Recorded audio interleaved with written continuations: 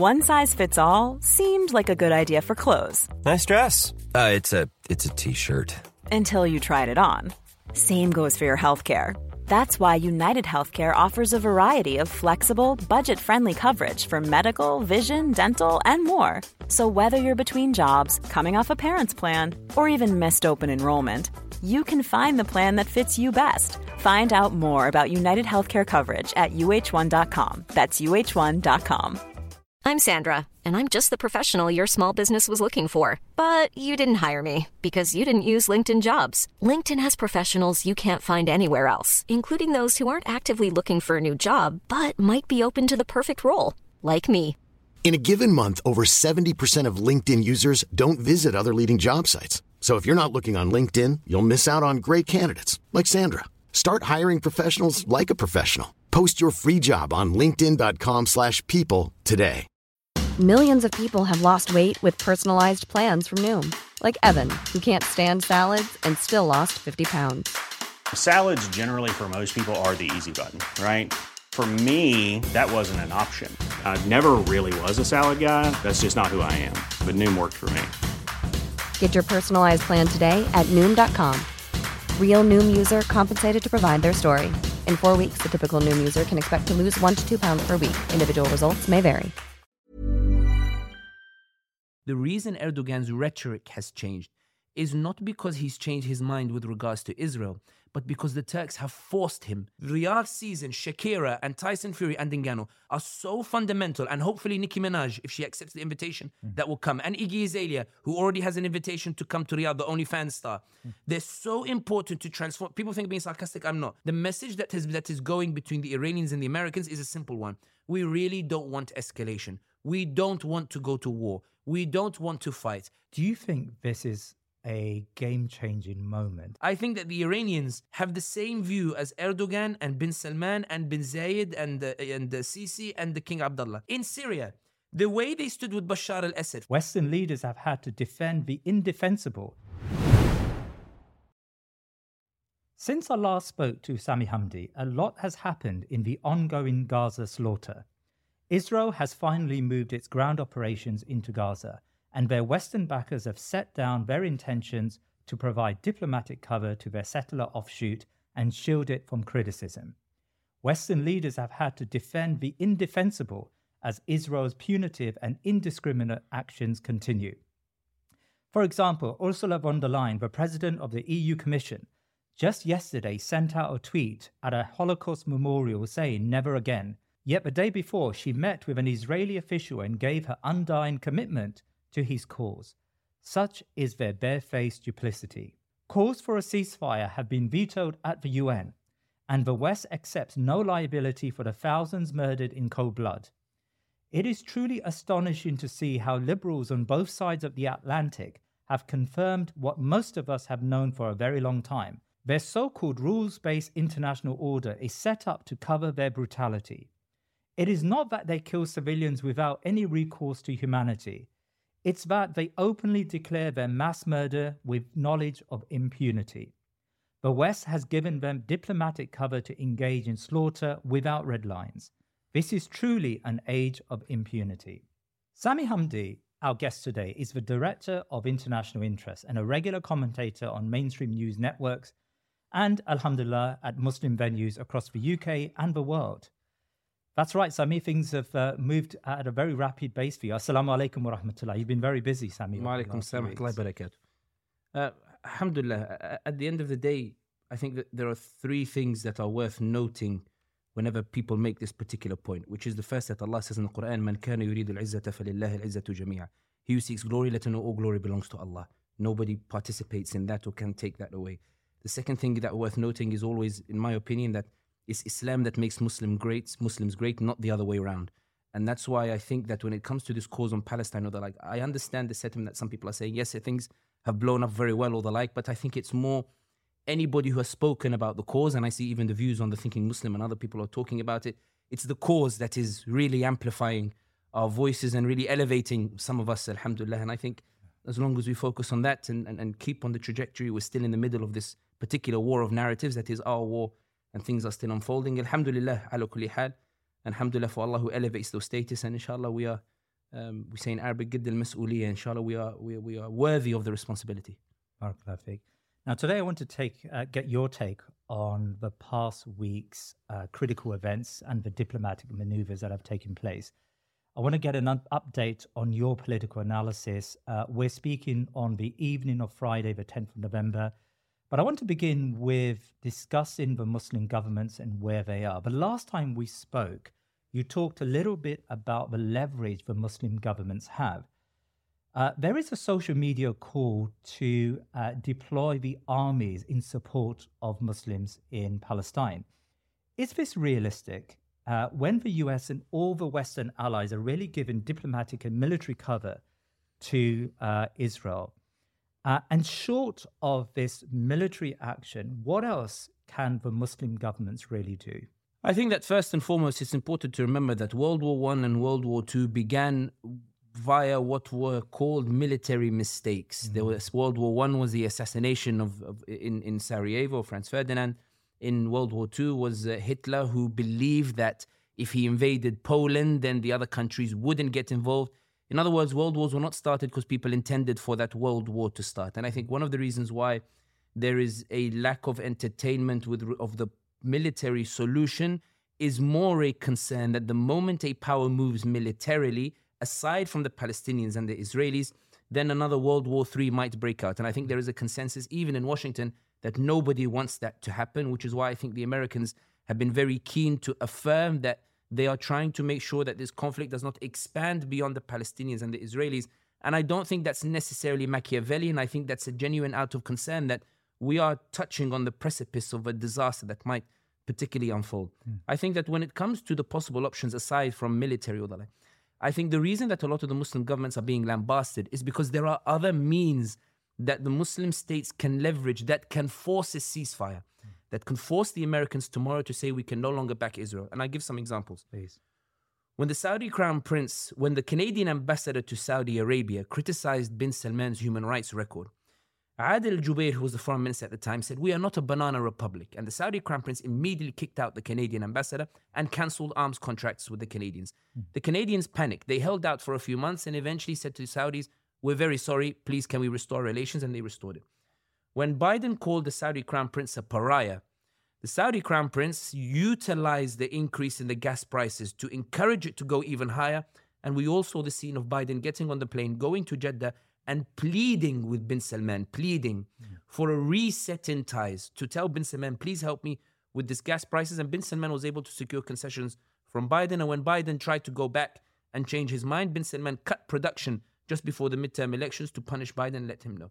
The point here being is that when bin Salman wants to pressure the Americans, he does. When bin Salman was upset that Biden was still treating him with a cold shoulder despite declaring a reset of ties, Saudi Crown Prince bin Salman, as we discussed, called the Chinese Premier Xi Jinping to Riyadh, rolled out the red carpet, and then pursued the invitation of BRICS to try to join BRICS to say that I'm shifting to the east. I'm moving towards China. How did the Americans react? They pleaded with the Saudis. They went to the Saudis and said, what is it that you want? Tell us, Mohammed bin Salman, what are your conditions? The point here being, we're seeing that Saudi has the leverage, and it has used that leverage in the past to secure its own individual interest and bin Salman's personal interest, which shows that Saudi it's not that it doesn't have the leverage to do so for the Palestinians, but rather that it believes that it doesn't want to use that leverage in favor of the Palestinians. Yeah. When Recep Tayyip Erdogan was upset with the US support for the Kurdish separatists in northern Syria, Erdogan kept threatening to unilaterally intervene with a military offensive. When people believed that he wouldn't do it, he began to move his troops, he moved them onto the border, he began skirmishes, and as a result, the Americans went and sent their CIA chief, the vice president, and their national security advisor to Ankara to say to Erdogan, yeah, Erdogan, please, please, please, what is it that you want in exchange for you not to embark on this unilateral measure? When the Americans continued to pressure Erdogan, Erdogan went to the Russians, he bought S-400s, he allied with the Russians, he established good ties with them. The Americans went in rushing and said to Erdogan, what concessions can we make to you what policy can we change in order to make you happier? Erdogan has political and diplomatic leverage that he can deploy. The problem is that he believes that it's not the time to deploy that political and diplomatic leverage because he's concerned because he wants relations with Israel, which we'll discuss later on. The point here being is that the power is there aside from using the military armies.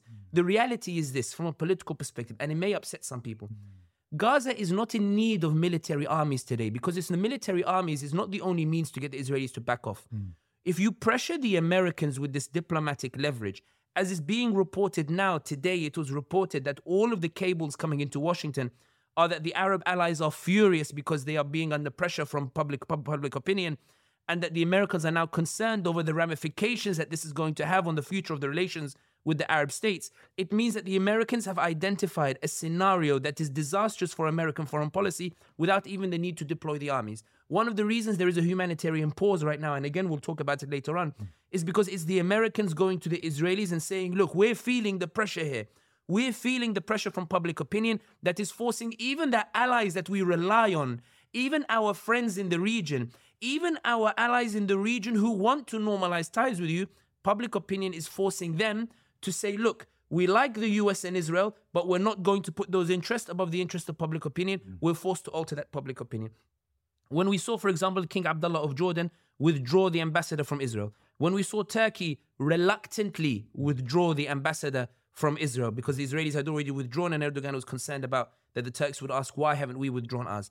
When you see those withdrawal of the ambassadors, and when you see that Blinken does 2 or 3 visits to the region to talk to allies, to try to present his vision for how they can handle Gaza or the like, it shows that Blinken identifies that there's a power beyond military might that these allies have that they can leverage against the Americans to make the Americans put pressure on the Israelis in order to push for a ceasefire. And this is where the tragedy comes with regards to the Muslim nations, in that it appears that Muslim nations have the diplomatic leverage, they have the economic leverage to force a ceasefire, but they believe that their immediate national interests, when they weigh it, is Vision 2030 worth compromising for the Gazans? Bin Salman says no. Is the Middle East corridor and the gas pipeline in the Mediterranean worth compromising for the sake of Gaza? Erdogan is still mulling whether it's true or not. King Abdullah of Jordan has already made his decision. I'm on the verge of a potential regime change. If I don't do anything, I need to adapt accordingly. And he's essentially said that any displacement of Gazans constitutes a declaration of war, a very strong statement. But to go back to your question, and I'll answer it very briefly, Muslim powers have the ability to put leverage on the Americans to force a ceasefire, but they're not willing to deploy that leverage on their own. They're not willing to be the sole country that deploys that leverage on their own because they fear the repercussions that might come later on, which might even be supported by other Muslim nations. Hamid bin Jassim, the Qatari Prime Minister, posted a cryptic tweet a few days before the recording of this interview, saying that there is a brotherly nation that is now lobbying and using Qatar's ties with the Palestinian factions as a means to deride Qatar in Washington. That there are states, the implication here is the UAE, that is going to the Americans and saying, yo, see, look how Qatar is talking to Hamas and the Palestinians. We told you they support terrorism. This is, in other words, the idea being is that if Erdogan goes out on his own, he can expect the UAE and other countries to work with the US against him. It's the idea that the Muslims or the nations are looking forward, but also looking at each other and believing that all the knives are out ready to be stuck in each other's backs. So there is leverage to be used, but they haven't decided yet, or some of them haven't decided yet, if that leverage is worth using for the sake of the Gazans or the Palestinians. Sami, how do we distinguish between these diplomatic and political actions that may have an impact over, say, just symbolic gestures? I mean, Erdogan gives a speech where he says that Hamas is not a terrorist organization. It's a speech that everyone talks about, and Turkish people are pretty happy. He gets his AK Party members to boycott Starbucks. In fact, a lot of them stage boycotts within Starbucks in Turkey. A lot of that sounds pretty hollow and pretty symbolic. How do we distinguish between what are real, concrete political and diplomatic actions and just symbolic gestures to pacify public opinion?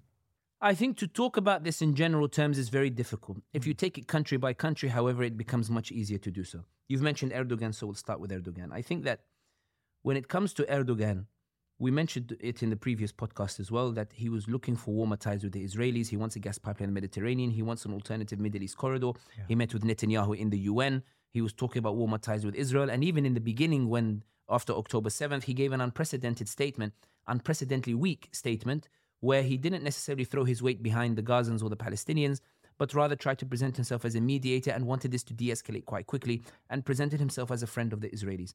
The reason Erdogan's rhetoric has changed is not because he's changed his mind with regards to Israel, but because the Turks have forced him to change the rhetoric. Erdogan is looking at his Turkish population, which is seething with rage over what is happening in Gaza. There was a viral video in Turkey of a man, an older man, who was shouting at the camera and saying, Erdogan, when you called us out in 2016 to rescue you from the attempted coup, we all took to the streets. Call us now for Gaza. Let us now mobilize to the streets. The implication here is that Erdogan is not leading the efforts in the way that the Turks expected him to. Not only that, we also saw protests in Ankara, the secular capital of Turkey, coming out in force for Gaza. The Turks, in their seething anger, and Turks, of course, believe that Turkey has become strong. They believe that Turkey is a power. Turks refuse to accept the idea that they are weak in any way whatsoever. So the suggestion that Erdogan can't do anything against Israel is something that offends the very basic sensibilities of even the secular Turk, the idea that the Turk is incapable of doing it. And as a result, Erdogan, we saw him go from, I want to be friends with Israel, to I want to be a neutral mediator. And when he saw the buildup of anger in Turkey, his policy and his statements have been geared towards appeasing the Turkish population, not about offending the Israelis. It's been about trying to find a means to allow the Turks to channel that anger in a way that will not burn him. And that's one of the reasons he held that million-man rally, where he allowed the Turks to come, to let off some steam, to shout, and gave them a speech about how Israel is a terrorist state or the like, and how Israel is violating. He set his media channels to go and attack the Israelis, TRT World and these others, providing all this attack on Israel, which has offended the Israelis, but not offended the Israelis to the extent that they believe that Erdogan doesn't want ties. And here is why Erdogan believes he can escape from offending the Israelis. It is because there is a Politico article that came out, Politico article that came out last week, in which it suggested, or it said, that when Biden went to Tel Aviv, Biden told Netanyahu that I will support you in your offensive and I will support you in what you want to do with Gaza. But he told the other Israeli parties, I'm sick and tired of Netanyahu. Once we finish with Gaza, Netanyahu goes. Once we're done with this episode of punishing the Palestinians, Netanyahu has to go. I can't work with Netanyahu. If you notice Erdogan's speech, Erdogan said that we can no longer work with Netanyahu. We can no longer talk with Netanyahu. We will no longer cooperate with Netanyahu, because Erdogan's conclusion is that given that Biden now agrees that Netanyahu has to go, I don't have to go all gung-ho. I can keep my position as it is. I will appease my Turkish population by talking against the Israelis. And when Biden changes the prime minister of Israel into somebody like Benny Gantz, who's in favor of regional normalization, Benny Gantz, from Erdogan's perspective, is somebody who will let bygones be bygones and will pursue warmer ties with Turkey and facilitate normalization of ties with Saudi Arabia. And even if people lambast Erdogan later for his stance, when Saudi Arabia normalizes, it will be such a body blow for the Muslim conscience that they will ignore the fact that Erdogan has restored those ties. But the point that I'm saying is, it's not that Erdogan is callous or that he's being Machiavellian. I truly believe that Erdogan does have convictions that are firmly aligned with the Palestinians. But I think Erdogan's calculation is realistically, what can I do? I'm not making excuse or justifying. I'm saying that imagine you are the leader of Turkey at this moment in time. You're struggling in Syria, you're struggling in Azerbaijan, ties with Europe at an all-time low. The US, Biden openly said that we need to support the opposition to get rid of you. The opposition have finally got rid of Kilic Daroglu. They've brought somebody else now as the leader of the party, somebody who you never know might stand a chance to topple you. We have the appellate court and the constitutional court now fighting between themselves, which has sweeping consequences and ramifications over your influence over the judiciary. Erdogan believes that in light of this economic crisis, he believes that there is nothing really materially he can do for the Gazans aside from applying this diplomatic pressure or the like. Having said that, one of the things that Erdogan has made clear is, one, Erdogan did not kick out the Israeli ambassador. The Israeli ambassador left on their own. Erdogan recalled the Turkish ambassador because it looked humiliating that the Israelis had withdrawn an ambassador because of Turkish public anger, but Turkey had left its ambassador there. The point I'm making is Erdogan is playing keep up or catch up with the Turkish public opinion. The harder Turkish public opinion is, because remember, Turkey is a country that is more free than the other Muslim countries. The Turkish people have the power to oust their leader in a way that Arab populations don't. Erdogan knows he will have to face an election, and he knows that those who carry him to power are the Muslim Islamic movements that will never forgive him if he does not stand with Palestine. They might forgive him for other things, They might forgive him on issues related to Syria or that, but they will never forgive him for Palestine. And that's why Erdogan believes that he's trying to navigate this very thin line on a tightrope. How to appease the Turkish population while not offending the Israelis. And I think he's found comfort in that, given there is a consensus Netanyahu should go, I can talk about Netanyahu, but not the Israelis, and then I can restore those ties with the Israelis. The point that I want to make here is, going back to your question, is that Erdogan is clearly buckling under public opinion. That public opinion is happening because of the ordinary Muslim. It's because the ordinary Muslims are sharing on social media, because they're taking to the streets, they're taking on the protest. They are forcing Erdogan into a change. Now, because Erdogan has forced into a change, this is why Blinken went to Turkey. Blinken is concerned that Erdogan is hesitating. You are asking, what impact does it have? What tangible impact?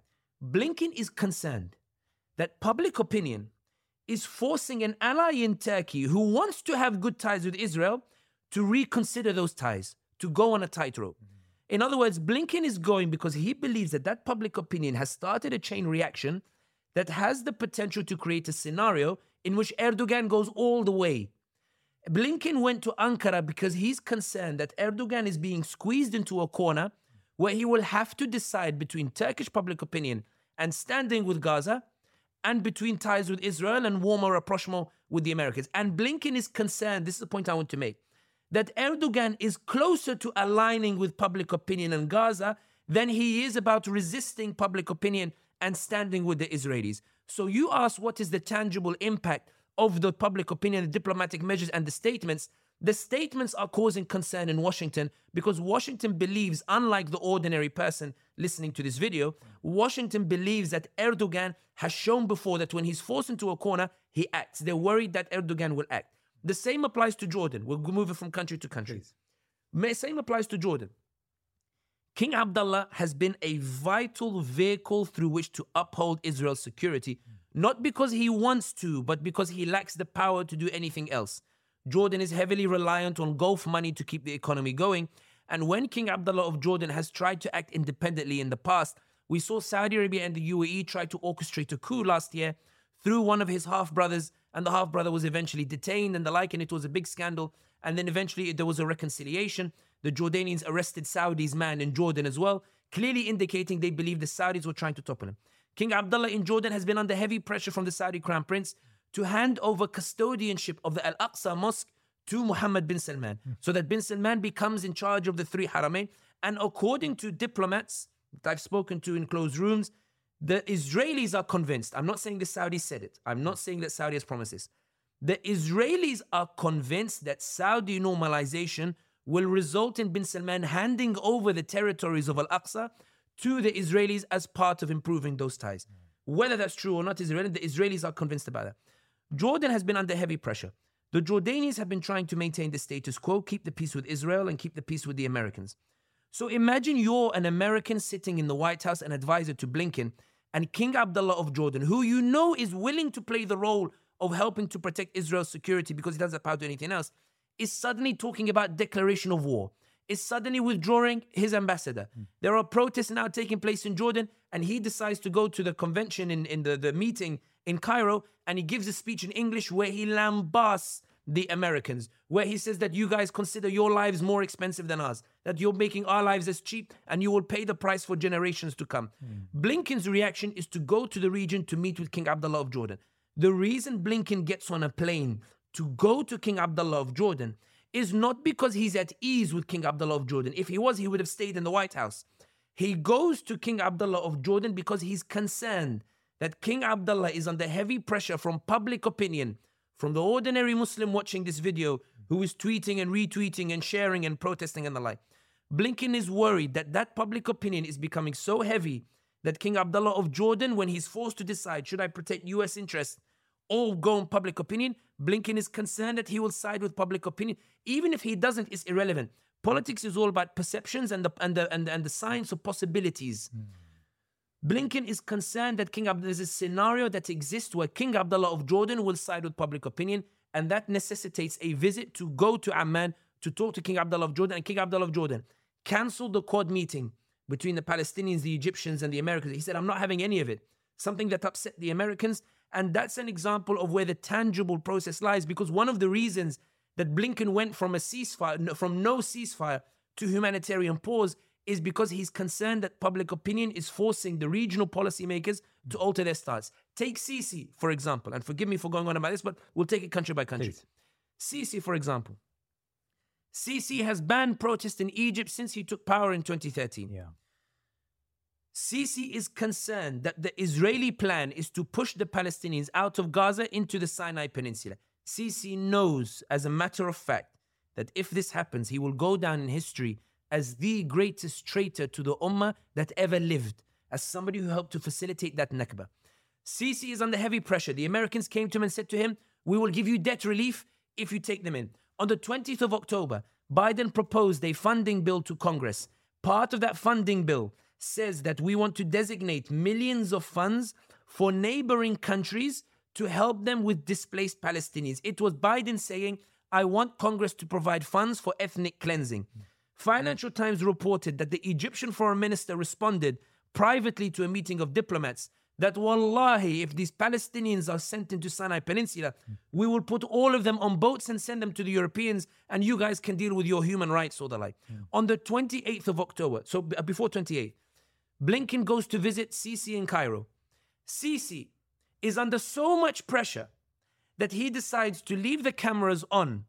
He seats Blinken on the side, and he proceeds to give a 40-minute lecture to Blinken to tell him, when you came to Tel Aviv, you said you came as a Jew. When have we ever persecuted the Jews in this region? And he proceeds to surprise the Americans and lambast Blinken, indicating the extent to which Sisi is livid with the Americans, not because he's upset about the Palestinians, but upset that they're threatening to throw him under the bus by forcing him to take in those refugees. As a result of the stance of the Egyptians, of Sisi, on the 28th of October, Biden tweets and says, I spoke in a phone call with Sisi, and we have agreed that no Palestinian should be displaced outside of Gaza. I thought that Biden might be lying because Biden has said that he saw the pictures of the 40 beheaded babies, and the White House said that he never saw it. It was Netanyahu who told him. Then John Kirby came out the next day and said, yes, there will be no displacement of Palestinians outside of Gaza.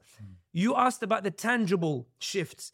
The reason that they shifted from displacing the Gazans outside of Gaza, even though some people say they're being displaced from northern Gaza to southern Gaza. Yes. But the point is this, that shift in US policy is as a result of the shifting policy of the regional allies, as a result of the public opinion and public anger that is being expressed on the streets. And that's why when Blinken went to Tel Aviv, according to Axios and CNN, Blinken said to Netanyahu, we need a humanitarian pause.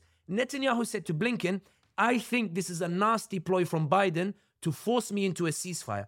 Blinken replied and says, according to Axios, help us to help you. We are suffering under that public opinion. If it continues this way, our position of preventing a ceasefire will become untenable. We need this humanitarian pause to help you with the ethnic cleansing. We need the humanitarian pause so we can market our support for you as humanitarian. The question is this, and I'll finish on this because we might go into some other stuff in detail. The point here is this. The shift in the stance of the regional allies and the statements forced a shift in the stance of the US and the statements of the US. We're not in the clear yet in terms of calling for a ceasefire, but the shift is undeniable. And that shift shows that there are tangible changes taking place as a result of the shifting stance of the regional allies, and those shifting stances are as a result of public opinion, which makes you wonder that if the leaders took it upon themselves to act instead of waiting for public opinion, what the possibilities could be. That's a very thorough answer, Sami. There is a view that the Muslim governments are weak.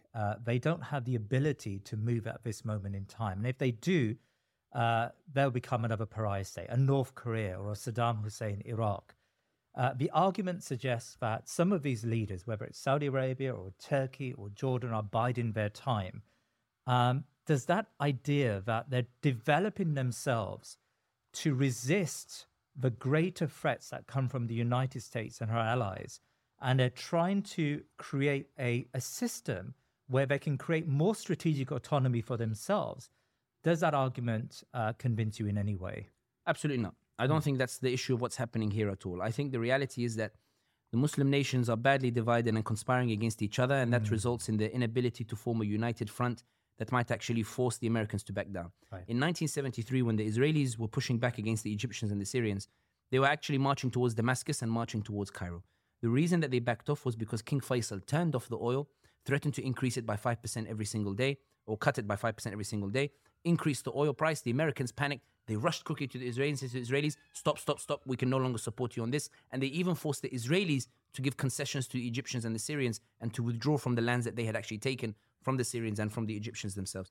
The point here being is that when they come together, they're capable of forcing the Americans to back down. I think as it stands at the moment, and even when you look at the stance of Saudi and the UAE in particular, you can see that there is not a unified stance whatsoever. You can see that, and I know that it's a brazen thing to say and it will cause shock for people, I actually argue that Saudi in particular is more in the Israeli camp than it is in the Palestinian camp by every measure possible. Yeah. The reason why I say this is that when you're talking about are these countries trying to pursue autonomy or the like, I think it's less about pursuing autonomy and more about just trying to survive. King Abdullah of Jordan is just trying to survive. Short-term thinking. Short-term thinking. Sisi is just trying to survive. The reason that Sisi hesitated to allow protest was because he was concerned that if he allows protest in Egypt, which is supposed to show support for the Palestinians, if he lets the Egyptians onto the streets and lifts that chokehold that he has on the Egyptian people, then they'll turn on him and go to Maidan al-Tahrir and they'll go protest against him instead. Some of them did. They were beaten up by the police and driven back. But it scared Sisi. Sisi is aware he doesn't have public support. He doesn't have regional support. And now there is even an idea being touted that is allegedly coming from the UAE that an Arab force could be put inside Gaza to help the Israelis to chain the Palestinians. In other words, an offer that's being made, which is why it was interesting that the Jordanian foreign minister came out and said, we reject an international force in Gaza, whether it's Arab or not Arab. Why did he include Arab in that statement? It suggests that an Arab force has been suggested. And the Egyptians then repeated it. We reject the idea of an Arab force in Gaza.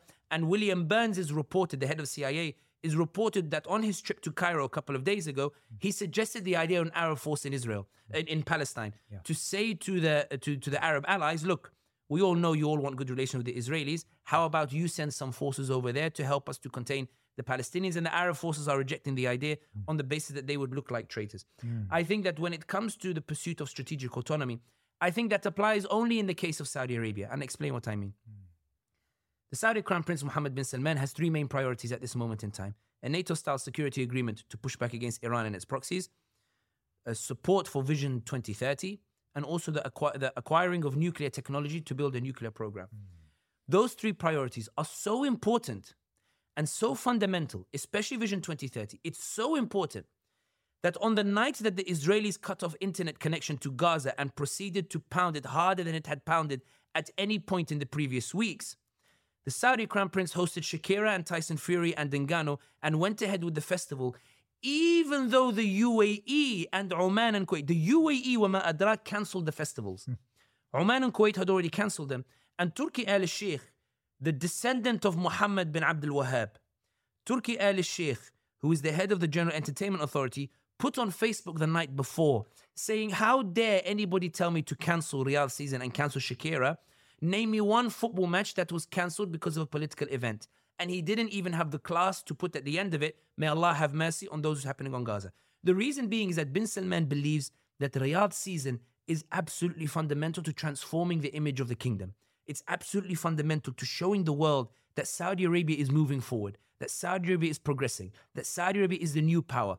Riyadh season, Shakira and Tyson Fury and Ngannou are so fundamental, and hopefully Nicki Minaj, if she accepts the invitation, that will come. And Iggy Azalea, who already has an invitation to come to Riyadh, the OnlyFans star. They're so important to transform. People think I'm being sarcastic, I'm not. Bin Salman believes these people are absolutely important in transforming the image of Saudi Arabia. He believes that this is so important that the Gazans or the Palestinians are not worth compromising on this. He believes that hosting Jared Kushner, Trump's son-in-law, who came up with the idea of the deal of the century, in which a few millions would be given to the Palestinians in exchange for giving more land to the Israelis. Jared Kushner was the keynote speaker last week at Saudi's Davos in the Desert Forum, at the Economic Forum. At his keynote speech, he lambasted the Palestinians, talk about the necessity of normalization of ties, and talk about the enthusiasm of the Abraham Accords and how it could achieve peace. A nation that is angry about what's happening in Palestine would never have received Jared Kushner or allowed him to speak in that way in the middle of the kingdom. Not only that, when Jared Kushner went back to the US and he spoke to, I think it was The Hill, or CNN, I think The Hill he spoke to, he said, when I went to Saudi Arabia, I found that the Jew is safer in Saudi Arabia than he is on college campuses in the US. And he said that I found an enthusiasm for normalization of ties and that it's very much still on the table. Bin Salman believes that Israel is absolutely important as an ally to secure a NATO-style agreement against the Houthis in Yemen, against the Hashd al-Shabi in Iraq, against the pro-Iran militias, and against Iran itself. Bin Salman believes that the security of the kingdom cannot be compromised for the sake of the Palestinians. 10,000 Palestinians dying, including children, 10,000 Muslims dying, 10,000 Palestinians dying is not worth cancelling Vision or compromising Vision 2030. It doesn't matter how many Palestinians die. Bin Salman believes that there is a necessity to normalize ties with Israel, to get the Americans to help to protect him against the Iranians, and to help to advance Vision 2030, to help build cities that look like Miami, to help advance the concerts in order to promote this new Saudi identity, in order to promote this new idea of what Saudi Arabia is meant to mean. So when we look at strategic autonomy, Bin Salman is planning for strategic autonomy. Bin Salman believes the strategic autonomy is so important that it should come at the expense of the Palestinians. Bin Salman, this is the reason why at the ASEAN Riyadh summit, ASEAN being the countries Indonesia, Malaysia, and these countries, 2 weeks ago, Bin Salman gave a speech of 5 minutes. In it, he dedicated 32.25 seconds to Gaza. I know because I cut it on Premiere Pro. In those 32.25 seconds, he called the what's happening. He didn't call it a genocide or ethnic cleansing. He called it an unfortunate violence. He didn't mention Israel by name. He didn't denounce the Israelis. He called for restraint on all sides and called for an urgent de-escalation to take place. Not only that, Saudi Arabia's strategic autonomy is so important. The pursuit of strategic autonomy is so important. Vision 2030 is so important that Bin Salman has been trying to redefine the parameters of debate on Palestine within Saudi Arabia itself. The mashayikh in nearly every mosque in Saudi Arabia has been giving the same lesson almost every single day. You must obey the ruler. You must obey Bin Salman. You must obey the ruler who knows better than you. Do not talk about issues that you don't know. Abdurrahman al-Sudais, the head of the Haramain, the chief imam, yesterday told the crowd, he started with Allahumma rescue Palestine. Allahumma bless the people of Gaza and protect them. Once he did the wajib in order to try to get the Muslims to listen to him, he said, and remember, don't let people use this fitna. He called it a fitna. Don't let people use this fitna to cause you to turn on your leader, to cause you to turn on Bin Salman and obey your rulers and obey the scholars that he has appointed over you. The reason they are delivering this message is because they are concerned that Saudis are angry and the Muslim world is angry, that they are angry that Bin Salman is not doing anything, and therefore they are Islamically trying to chain the ummah by saying that you must obey the ruler because the ruler knows better than you. In the words of one sheikh in Jami' al-Rajhi in Riyadh, the mosque that belongs to the billionaire Sulaiman al-Rajhi, although he doesn't run it, there's a sheikh who said, quote, you are like slugs compared to the ruler.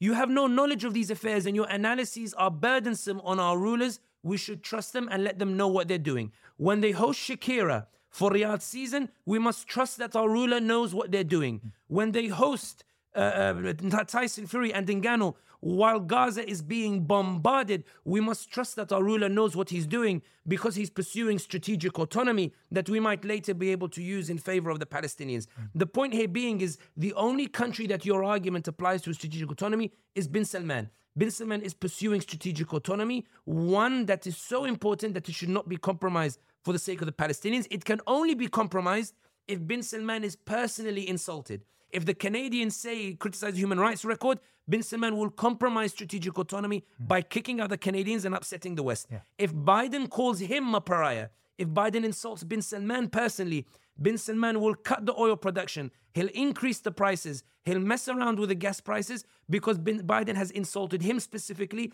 and he's ready to compromise Saudi strategic autonomy for the sake of the personal insult or rectifying that personal insult. But the point is, to finish here on this, with regards to strategic autonomy or the like, it's absolutely abundantly clear that the Muslim countries have the ability to do something, but they are choosing not to because they believe that their strategic autonomy, that they are still building it, and they believe that that strategic autonomy can be built on the abandonment of the Palestinians. There are different degrees to it. I don't think Erdogan is as callous as Bin Salman in it. I believe that Erdogan for all of my issues with regards to his policies, is sitting in the palace and holding his head, scratching his head, thinking, my goodness, what am I going to do? I'm really struggling with this. I think King Abdullah is pulling his hairs out. I think Sisi is pulling his hairs out. But I think that Saudi Arabia and the UAE are sitting there and saying, Israel, we can make this easy for you. What do you need from us? And we're seeing the scholars being deployed in this effort.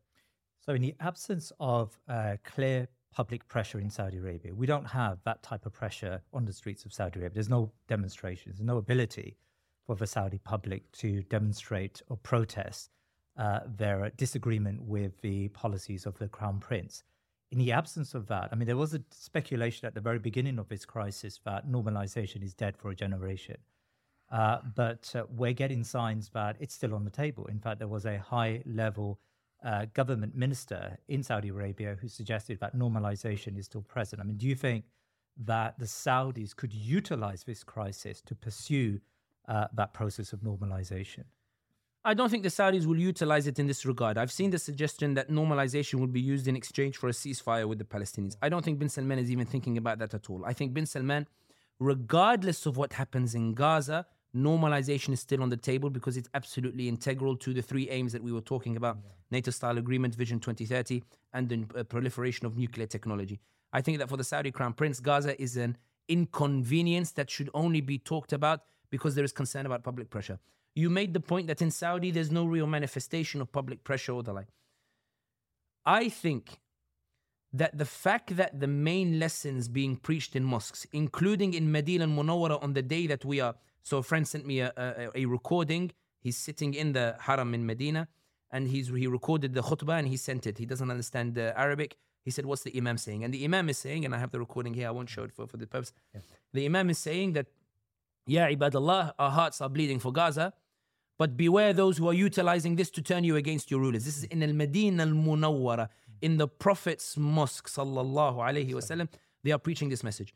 When a government believes that every imam in the country has to be deployed in order to Islamically argue that you should not talk about Gaza because it risks turning you against your ruler, that means a meeting took place in the royal palace in Riyadh that said that there is a scenario where the Saudis might punish us. There is the potential for a public backlash that might cause problems for us. There is a scenario where Saudis get angry. Let's deploy the means at our disposal, the concepts and the ai*imma, in order to try to get them to be quiet. I think the proliferation or the idea of the imams talking about this issue, including Abdurrahman al-Sudais, the imam in Mecca, I think the fact that they're talking about it so openly suggests there is concern in Riyadh about public opinion. Moreover, if you note in the Saudi statements, they've gone back to using the word ihtilal to describe the Israelis. That's to appease public opinion. That's not about offending the Israelis. When the Saudi Crown Prince starts to talk about the 1967 borders again, when, if you remember the Fox News, he said he's willing to accept anything that makes the lives of the Palestinians easier. And Reuters was reporting that the Saudis were not interested in a Palestinian state, they would settle for less. When he talks about the 1967 borders, it's not that he's changed his position, but that he feels that he needs to say that. He needs to say that he's upping the price to get Jalal and Sami Hamdi and everybody else in this room and the people watching to say, the Saudis are now firmer in their stance with regards to a Palestinian state. You do that when you're concerned about the potential that public opinion might be able to achieve. And that's the point that is underlying all of the political changes. Blinken's change in his policy and bin Salman talking about these issues is not because suddenly they believe that there should be a pause or that there should be the 1967 borders. It's because they're concerned about a dynamic that they fear will go out of control, and that's public opinion. That's the ordinary people. And that's why a lot of the question should be how to amplify that public opinion or the like. But to go back to your question about strategic autonomy, just to put it in one line, with regards to strategic autonomy, it's very blunt. Bin Salman is pursuing strategic autonomy, and Gaza and Palestine is not worth compromising that at all. Can I ask you about Iran's position? Now, last week, we're talking on a Friday. Last Friday, there was a speech given by Hassan Nasrallah, the leader of Hezbollah, known or, obviously a proxy of Iran. It was a 1.5-hour meandering speech, probably, setting out what seemed like his non-position. Now, there's two interpretations of the speech. First interpretation is that Hassan Nasrallah was speaking on behalf of Iran and was trying to really distance themselves from the Hamas operation, but also suggesting that they're not going to intervene in a substantial way. But of course, that possibly contradicts what's happening in so-called northern Israel on the border with Lebanon, where Lebanon is, where the Hezbollah in Lebanon are engaged in skirmishes, let's call them skirmishes, with the Israeli state. And by some accounts, a third of Israel's army is preoccupied on that border. And in a way, it's creating some relief for Hamas or for the Palestinians in the operation in Gaza. How do you interpret Nasrallah's speech? I think that when it comes to Hezbollah, or indeed Iranian proxies, I think it's easier understood by remembering where Iran was at just before October 7th. Iran was in a reconciliation process with Saudi Arabia. It was talking about reviving the nuclear talks, and it was about cementing its ally in Yemen, in the Houthis, and cementing its militias in Syria and these other places. Yeah. It was about trying to reconcile Assad with the rest of the Arab states so that the Arab states would invest in Syria, so that that money could go to Tehran, and Tehran could take its reward for having rescued the Assad regime. The point here being is Iran's main policy was de-escalation, reconciliation, and rapprochement. Iran did not see itself in a position where it wanted to escalate, and the reason it was pursuing reconciliation and rapprochement, or accepting the call for reconciliation from Saudi Arabia, was because the Iranians had their hands on their knees, they were panting, they were tired, they were saying, let's take a time to breathe before we start up again in 5-6 years and continue to antagonize the rest of the Arab and the other Arab states or the like. And this is because of their economic crisis. Economic crisis and the like. So when this situation explodes in Palestine, when now the Israelis are marching in, the Iranians are approaching it from the perspective, this has come at the worst time. Iranians share the same position as Saudi and Erdogan and all the other Muslim states. There could not have been a worse time for the Palestinians to start and for the situation to explode once more. And that's why the Iranians are caught in a very difficult situation, whereby they fear that if they abandon Hamas in Palestine, it will send a message to the Houthis in Yemen and the 23 militias of the Hashd al-Shabi in Iraq and Hassan Nasrallah in Lebanon and Assad, that there is a scenario where Iran would abandon its allies. Iran is legendary in the region, I don't say that in a positive way, in that Iran never abandons its allies. Iran never sells out its militias. Iran is not like Saudi Arabia or the UAE or the other countries where they pull the rug from underneath their allies when it suits them. Iran sticks by its militias at all times, even when they're under pressure. So the Iranians believe that they have to do something with regards to Hamas and try to ease that burden. They've lined up their militias, they've shown some posturing, but they have sent a clear message that we are posturing in the hope that the Americans can get the Israelis to back down. The message that is going between the Iranians and the Americans is a simple one. We really don't want escalation. We don't want to go to war. We don't want to fight. The skirmishes are designed to show that we're taking a stance. It's not about actually provoking a war. That's why for all of the rockets that are going over the Lebanon and Tel Aviv, Lebanon and Israel, I don't want to say Israel, but between the border, on the Lebanese border, the reason it hasn't resulted in all-out war is because there is a clear understanding between the parties that this should not escalate more than this. And that's why when the Israelis started to understand firmly that this understanding would stay in place, they began their ground invasion. They delayed it because they weren't sure what the Iranians were doing. And when they were sure that the Iranians were posturing more than getting in, they decided to enter into the ground invasion. And that's why it was interesting that Hassan Nasrallah's speech, in the build-up, there were many prominent Sunni figures who were desperately hoping that Hassan Nasrallah would be, in the quote of one of them, the Salah ad-Din of the day. And when he didn't, we saw a wave of apologies from very prominent figures saying that my faith in Hassan Nasrallah and Hezbollah was misplaced. I think that the Iranians have the same view as Erdogan and bin Salman and bin Zayed and Sisi and the King Abdullah, which is that public opinion and public pressure, if it continues at this rate, eventually Biden will have to change his mind on the ceasefire. The polls in America already show that he's trailing in 6 different states. The pollsters are saying this is because of the economy and because of Biden's position with regards to Israel and Palestine. Erdogan and bin Salman and the Iranians are saying, look, this won't last for months. Let's hope that it lasts only for a few weeks. And let's all in the meantime plan to show positions where we can later show the world and say, this is the stance that we took for the Palestinians and the Israelis. Politically, it's not a bad stance to take. Politically, it makes sense. But the reason why I mentioned with regards to Iran is because while Iran is posturing and there are missiles being exchanged, it reminds me a lot of when Qasem Soleimani was assassinated in 2019. When Qasem Soleimani was assassinated, everybody said there would be a war between Iran and the US. Instead, what we saw was the Iranians saw that their militias were looking at each other saying, Sayyid Qasem Soleimani has been killed and he's the top dog, he's the top don.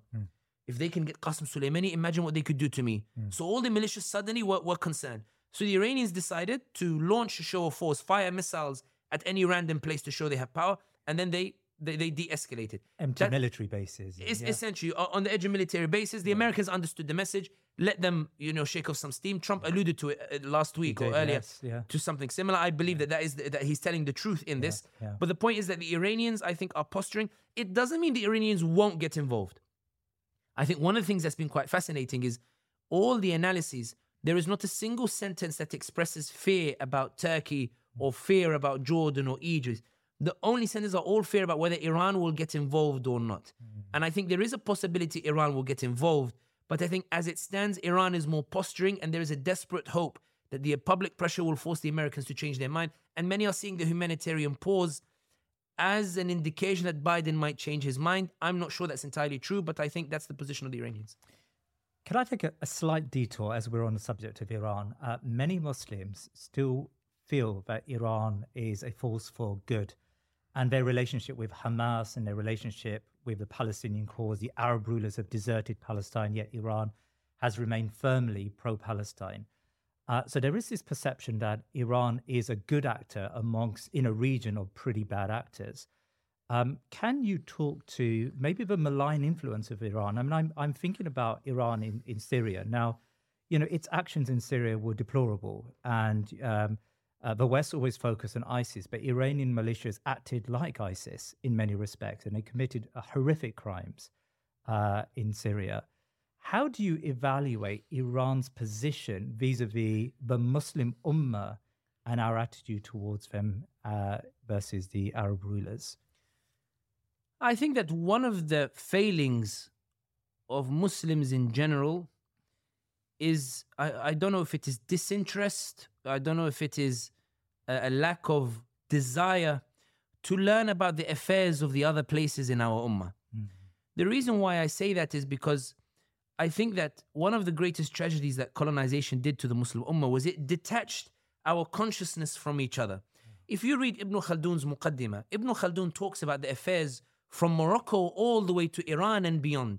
And he talks about it like he knows the intricate details, because for him, the consciousness of the ummah spreads across all of those territories. It's not unnatural for a Muslim to know the affairs of their brothers and sisters in different parts. I think that one of the tragedies of the part of colonization was it cut our consciousness, which means that when people talk about Iran's influence in the region, there's often a very simplistic, naive approach of, we are all Muslim brothers, let's just get along.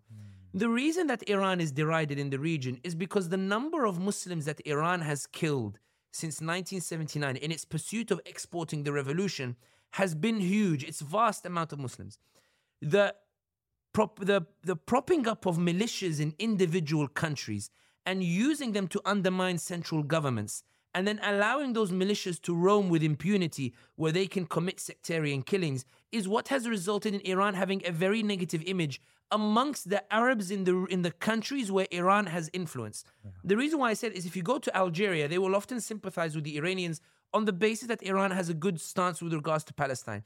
But when you go and ask the Yemeni, who then complains and says, listen, the Houthis believe that it is wajib, that only somebody from Ahl al-Bayt is allowed to rule, and that it is wajib for a Muslim to keep fighting until his dying breath to bring somebody from Ahl al-Bayt, in this case Abd al-Malik al-Houthi or Badr al-Din al-Houthi, to bring them to power. And they launched 7 wars since 2004. They launched 7 wars for the sole purpose of bringing Ahl al-Bayt, because Ahl al-Bayt are the sole people to have the rule. The Yemeni does not have a positive image of this ideology that Iran has brought into Yemen and managed to convince the Houthis and supported the Houthis in toppling the internationally recognized government, which was agreed upon by a national dialogue of all the Yemeni parties that the Houthis themselves participated in as well. The Yemeni believes that Iran is shouting about Palestine today, but look what it did to me in my own country. In Iraq, for example, when you look at the militias and the way they marched north towards Mosul or the like, they were holding up banners saying, this is the revenge for Sayyid al-Hussein, radiallahu anhu. When they put this banner, the Sunni in Iraq turned around and said, yeah, what did I have to do with what happened to Hussein? Yes. But with the way they put this banner and the way they pushed it and the way the militias committed atrocities in their march in Iraq has meant that people have a negative view in Iran. In Syria, the way they stood with Bashar al-Assad, for those who don't know, Syria has seen only 2 presidents since the 1970s, Hafiz al-Assad and his son, Bashar al-Assad. When the Syrians took to the streets to say, we're tired of family rule, we're tired of a regime where the walls have ears, we want dignity and freedom because Allah subhanahu wa ta'ala has afforded this to us in the Quran and said that it's a right. When Iran says absolutely not, because Bashar al-Assad, whose actions are secular, but he hails from an Alawi family, which is from a similar ideology. When Iran sends its militias in Iraq to cross the border, and when this Qasim Soleimani negotiates ceasefire agreements whereby Sunni populations in the south are put on buses to be relocated to the north in exchange for Shia populations in the north to be relocated to the south so that Iran can build what's being touted as a Shia crescent. It's hard to imagine a Syrian saying that the Iranians are genuine about their support for Palestine. And this is why I think that while some people will say this is not the time to be talking about Iran and Iran is supporting Palestine or the like, the reason that Saudi Arabia, not bin Salman here, now I'm talking about Saudi Arabia as a state, the reason Saudi Arabia has been pursuing tighter security agreements with the Americans is because the Saudis believe that the Iranians have surrounded them in the north, surrounded them to the south, surrounded them to the east. And Abu Mahdi al-Muhandis, the leader of the Iraqi militias that are loyal to Iran, who was killed with Qasim Soleimani in the drone strike, there is a video that went viral up just before he died, where students in Iran are saying to him in Persian, Ya Abu Mahdi al-Muhandis, you are a mujahid, you are a hero, and one day, inshallah, you will liberate Palestine. And he says, and the enemy is Israel. He goes, no, the enemy is not Israel. Riyadh, we go after Saudi first. So, and this is why I think that sometimes when people look at the states, I'm not justifying Saudi's position, but if you ask me as a political analyst, I would say that bin Salman's pursuit of a NATO-style security agreement is not coming because he wants to please the Americans. It's coming because he truly believes Iran poses an existential threat. And when Saudis say that Israel is less of a threat to me, that it's a threat to the Palestinians, but not to me, but Iran is an immediate threat, even if I dislike the argument, even if I reject it because of the manner in which it's used, there is a basis in when you look at the political field as to why they believe that. And that's why I think that Iran's words sound nice when it talks about Palestine. But when you look at the actions on the ground, and when you look at, for example, in Iraq, remember, from 2003, after the US invasion, it was pro-Iran parties that ran the government. They had a golden opportunity to show us what the governance that ideology produces, what governance that an ideology that forbids every Muslim from political power except the descendants of Ahl al-Bayt, something that the Prophet Muhammad ﷺ never ordered or never told the Muslims whatsoever. They had a chance to show us in those 15, 20 years in which they ruled what their rule looks like. And we found it to be sectarian. We found it to be brutal. We found it to be violent. And we found it to be rooted in this idea of taking revenge on people who have nothing to do with a crime that was committed many years ago. And that's why with Iran, I've been accused heavily, and I'll probably be accused again in the comments. Sami, that we noticed that you always hesitate when you talk about Iran. It's because I acknowledge that the Iranian posturing has made Israel hesitate. I acknowledge that the Iranian posturing has helped to ease, I know it sounds weird in this context, ease the immediate nature of the suffering of the Palestinians. It made Israel hesitate. At the same time, I am not sure if what Iran is doing in Palestine forgives and wipes out what it's done in those other different countries. So when people are celebrating that Houthis are firing missiles towards the Israelis, part of me thinks, a large part of me, that if the Houthis ended their war in Yemen, it would be more favorable and beneficial to the Ummah and Palestine than firing missiles against the Israelis or the like. That's my view on Iran. I appreciate that upsets many people, but I do think that what they have done in the region has been catastrophic. And I think that what they are trying to Mom deserves the best, and there's no better place to shop for Mother's Day than Whole Foods Market. They're your destination for unbeatable savings, from premium gifts to show-stopping flowers and irresistible desserts. Start by saving 33% with Prime on all body care and candles. Then get a 15-stem bunch of tulips for just $9.99 each with Prime. Round out Mom's menu with festive rosé, irresistible berry chantilly cake, and more special treats. Come celebrate Mother's Day at Whole Foods Market. Everyone knows therapy is great for solving problems, but getting therapy has its own problems too, like finding the right therapist, fitting into their schedule, and of course, the cost. Well, BetterHelp can solve those problems. It's totally online and built around your schedule. It's surprisingly affordable too. Connect with a credentialed therapist by phone, video, or online chat, all from the comfort of your home. Visit BetterHelp.com to learn more and save 10% on your first month. That's BetterHelp, H-E-L-P. To pursue in the region is something that is not beneficial to the Ummah. No, I agree entirely. And I think a lot of this comes from strong political awareness and to detach ourselves from the political leaders. As you've detached yourself from Turkey and Saudi Arabia and these governments, we all need to detach ourselves from very unsavory regimes. In Syria, in Iraq, Iranian militias have engaged in mass murder. They've engaged in rape. They've engaged in torture at a mass scale, and there's plenty of evidence to corroborate all of this.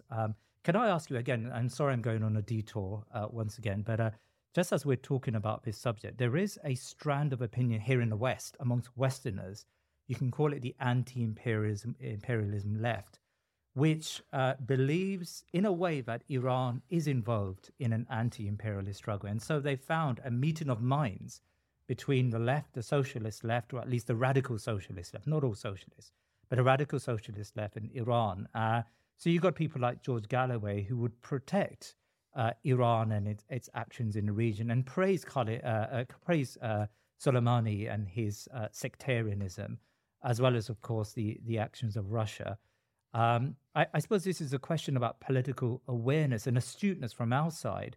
How much should we be aware of the agendas of these radical left-leaning groups? Napoleon has a saying. He says, the road to hellfire is paved with good intentions. A lot of these opinions don't actually come from a malicious nature at all. I think a lot of them actually come from a very true sincerity. I think when you sit with a lot of people, there is a sincere desire to see the world to be a better place. Yeah. And a lot of times they believe that because the Americans have wrought such destruction on the world, those who oppose the Americans must be good. And vice versa. And that's why I think that the words of Ali ibn Abi Talib are very profound in this. In when he said that the truth is not determined by who is advocating it, but rather the sincerity and truthfulness of a person is determined as to whether he tells the truth or not. And I think that's significant. And the point being is just because Jalal says something, it doesn't mean it's right. Yeah. I judge Jalal based on whether he's standing with what's right. So I think that a lot of it comes here in the sense that given that Iran is resisting the US, it is. Given that Iran is a thorn in US foreign policy in the region, given that Iran does act as an independent actor, given that it has displayed power, given it has survived sanctions, given that it survived sanctions that were imposed in order to force ideological changes, and the Iranians have held very strongly to that ideological belief, to that 12-verse Shia idea, faith, or the like. Yeah. Given that they held very close to their culture, there is much to admire about the resistance that Iran has demonstrated against all odds. And that admiration, which is legitimate and justified, even if I believe it sometimes to be misplaced, the admiration for Iran's ability to stand up to the United States of America and survive and be able to pressure the Americans in the region through the use of political leverage or the like, through the use of militias that we condemned earlier or the like, let's talk amorally. There is a sense amongst people who have no power, who are devastated in despair that they have no power, to look to Iran and say alternative powers exist. And therefore a natural sympathy emerges from that. And one of the things that I find quite interesting, and the reason why I hesitate sometimes when I talk about Iran, is that many people view it as a binary of either Saudi or Iran. Yeah. Either the Arabs or the Persians. So the suggestion is that if you dislike Iran, you are promoting Saudi. Or if you dislike Saudi, you are pro-Iran. And the issue with politics is that it's not clear-cut like that at all. The Saudis and the Iranians have had negative influences on the region. To denounce one does not mean benefiting the other. At the same time, however, politics is about where do you find the opportunities.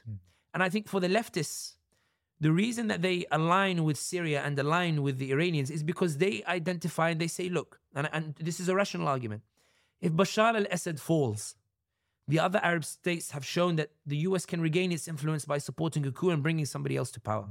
So given Assad is resisting the US, let's keep the resistance alive instead of giving an opportunity for the US to come in and alter the regime. That may happen. That's their interpretation of the politics. That's probably why they stand with Assad or the like, who has butchered his people and massacred his people. But the point I want to say is this. Sometimes it doesn't come from a bad place, even though I resent it and I think the stance is vile. It doesn't come from a bad place. And the reason why I want to affirm that is to affirm the power of da'wah and affirm the power of debate and affirm the power of political awareness, the power of convincing the other side that their stance is misplaced. True.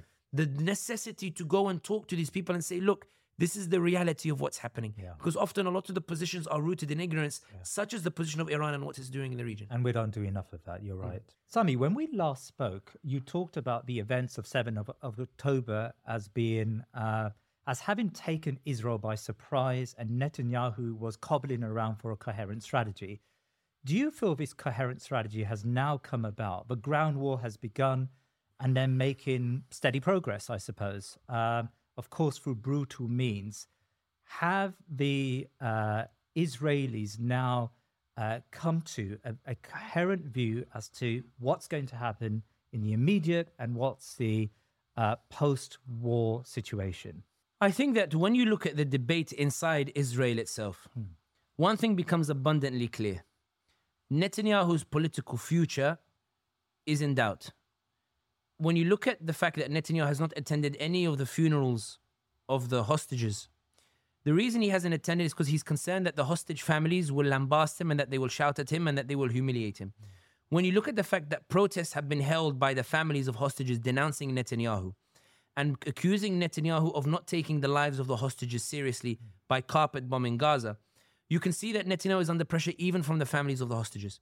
When the Times of Israel reported last week from this recording, that when Hamas released the 2 elderly hostages, the Times of Israel reported that the IDF and Netanyahu were annoyed and frustrated at the release of the hostages because they feared that the release of the hostages will dampen the ardor and the desire for a ground offensive, suggesting that Netanyahu prefers the hostages to stay in Gaza at the mercy of the bombing campaign rather than having them released because he believes that the priority is a ground offensive in Gaza because he's concerned that he needs a huge prize to give the Israelis in order to rescue his political future. When you see that Ehud Olmert, the former prime minister, comes out and says that Netanyahu's political future has been fatally damaged and that Netanyahu is scrambling and that he's concerned and that the reason that the war is continuing is not because of Israel's strategic aims, but because Netanyahu believes that if the war stops, then he will have to face an Israeli public that is demanding his resignation. When you look at the polls inside Israel that suggest that more than 60% of Israelis blame Netanyahu for what has happened and more than 60% are demanding Netanyahu's resignation, it becomes abundantly clear that Netanyahu and the situation inside Israel is not united behind the ground offensive. And the ground offensive is more a Netanyahu project than it is an Israeli project. Because Netanyahu believes that only one prize can satiate the Israeli public and can get the Israeli public to get back on side. And that's the annexation of more land to give to Israeli settlers to say, yes, we struggled in the October 7th, but look, I finally managed to expand the borders of Israel. Netanyahu is hoping that that's the prize that he will be able to give him. And also, when you look at the fact that it took more than a week for Netanyahu to form a war cabinet, and in that war cabinet, a lot of parties did not join that war cabinet, it shows that for the opposition parties, they see events as a Netanyahu issue, not an Israel issue. Think about it. If it was an issue of a national crisis, the parties would have rushed to form a war cabinet with Netanyahu. The fact that they did not is because when they looked at the situation, they believed that the threat was not as great as was being made up by Netanyahu, that the IDF had enough power to push back the Palestinians, and that now the only reason the war is going on is because Netanyahu is concerned for his political future. When you look at the Politico article that we talked about earlier, which reports that Biden told Netanyahu that you cannot say or stay on after this issue finishes, after this offensive finishes, it shows that even in the US, in the White House, in those closed-door meetings, they see that it is Netanyahu who has caused this issue and that Netanyahu is under pressure. The point here being is, when you're asking about the Israeli strategy, I think there is no Israeli strategy, there is a Netanyahu strategy. A Netanyahu strategy that says that we need this ground offensive because if we don't do it, then I will be forced to resign. Right. And that's why that the Israelis, when you talk about the strategic aims, a lot of the debate inside Israel itself is, what strategic aims have actually been achieved?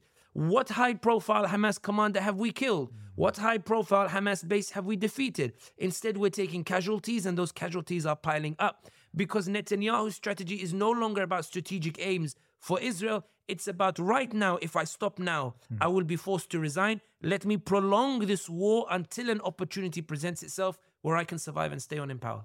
Do you think that the alleged view that the Israelis are trying to ethnically cleanse Gaza, I mean, there was the initial suggestion that the US were trying to pay the Egyptians, and you've dispelled that that's just not going to happen anymore. But do you think that it's realistic that they're going to, in effect, colonize the north of Gaza, north of Wadi Gaza, and ethnically cleanse the entire population to the south? In effect, an expansionist policy, and that's partly driving this policy of Netanyahu. I think that Netanyahu sees only one way out, and that's to take land in the West Bank and to take land in Gaza. And I think that when you look at the Israeli allies, even in the US, I think there is a rabid thirst to take more land off the Palestinians as part of expanding this Israeli state. Remember, Netanyahu, before the October 7th, the week before at the UN, he held up that map which completely erased Palestine from the map. I think that when it comes to Netanyahu and what he's trying to pursue, I think the ethnic cleansing is the gift that he wants to give to the Israelis to forgive him for what happened on October 7th. I think the ethnic cleansing is the dream of those US officials who support Israel, who believe in the expansion of Israel. They believe that given that a crisis has emerged, let's turn it into an opportunity and take parts of Gaza and take parts of the West Bank. Yeah. The issue that has emerged, however, is that Blinken is struggling to maintain diplomatic cover and support for Israel's bid at ethnic cleansing, which is why Blinken buckled and essentially said, okay, I won't call for a ceasefire, but we need a humanitarian pause because we're under heavy pressure from public opinion. Blinken is trying to provide a cover to provide that ethnic cleansing where he presents a humane and merciful choice to the Palestinians. Give up your lands to Israel for a new batch of Israeli settlers or die. I give you 4 hours every single day. This is Blinken's genius idea. I give you 4 hours every single day to leave your lands and leave your homes so that Jewish settlers can come in and live in those homes so that we can build for them a lovely beach and lovely shopping malls and lovely homes. We need you to leave these lands in order to do so. Netanyahu was public about it, and the Israeli ministers, about genocide, about using nuclear weapons, about wiping them out, about annihilating the animals, public statements coming out and making the Americans think these guys don't understand anything about PR. You can't come out publicly and say it. Let's go and provide that public PR for. One of the examples is that when Israel struck the hospital, the refugee camp, when they struck the refugee camp, the Jabalia refugee camp, the IDF admitted that they had bombed it, but that killed 400 refugees. Allah yarhamhum. But the New York Times felt it was such bad PR for the Israelis that they said an explosion happened in the refugee camp. CNN said it was a blast that took place in the refugee camp. They believed that the Israelis were so bad at their PR, they decided to embark on the PR for them. The point being is that Blinken is struggling in that Israel is being so brazen about its desire to commit genocide and ethnic cleansing that he's going on this tour and providing these ideas of humanitarian pauses in order to try to facilitate it. But the crux of your question is, Netanyahu is trying to perform ethnic cleansing because he knows that's what gets Israelis really going. The US officials want to see ethnic cleansing, but on the condition that it does not compromise their interest elsewhere. And there is a debate now in the US as to the extent that Israel should be allowed in order to embark on that ethnic cleansing. Why would the United States embark on this process of ethnic cleansing? Because it's going to possibly save Netanyahu from his public. And as we know, Biden despises Netanyahu. Biden wants Netanyahu to go. So in a way, it gives a lifeline to Netanyahu. Why? Because and it creates a big problem for Biden at home. You've just talked about the poll ratings of Biden. They're plummeting. The recent polls in 5 of the 6 battleground states suggest that Biden would lose those states, and Palestine has a part to play in that because young progressives now no longer have a majority in favor of Israel. So it seems like that policy is going to harm Biden in the long run. I think that the reason that the US is lending support has already been said by a number of US politicians. Robert Kennedy, for example, who wants to run for president or is hoping to run for president, said that Israel is our outpost in the Middle East. It belongs to us. It's like a colony that we have there that allows us to protect American interests. Hillary Clinton, however, hit the nail on the head. Hillary Clinton, although she said it in terms of Hamas, but I think that it's more than Hamas, put yourself in the position of the US, whereby the Palestinian cause was dying.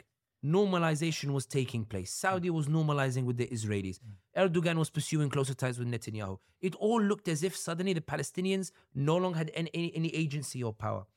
When you look at the situation as it stands now, across the entire world, people are now posing questions about the existence of Israel. People are now asking, how did it come to be? They are opening the history books. They are learning about the Palestinians and they are sympathizing with the Palestinians. The reason the US is supporting Israel is because it believes that the environment that has been created now is not one in which the Palestinians no longer have any power, but rather that a shift is taking place that has empowered the Palestinians, which means now that the invincible image of the Israelis and the invincible image of the US ally has been completely tattered, and that if they do not support Israel and if they do not allow Israel to ethnically cleanse, then the conclusion of the Muslim world and the conclusion of the world at large will be that the Palestinian resistance can work, that the Palestinians can actually secure their rights, they can actually pressure the Israelis, and that will have sweeping ramifications for how it shifts. So the Americans believe not necessarily that the Israelis should completely ethnically cleanse, even though some of them do, but the US believes that the Palestinians have to be battered and pay a price that is so high that the world will say that resistance is futile and is simply not worth it. And I think the price that they are considering is let's ethnically cleanse and take territory so that Palestinians know that the next time they resist, they will lose more land and they will lose more territory. And that's why the Americans are firmly supporting the Israelis in this. So on a broader level, much of foreign policy, whether that's in Britain or Europe or in America, is determined by national interest. And there is a bipartisan support on both sides of the Atlantic for Israel.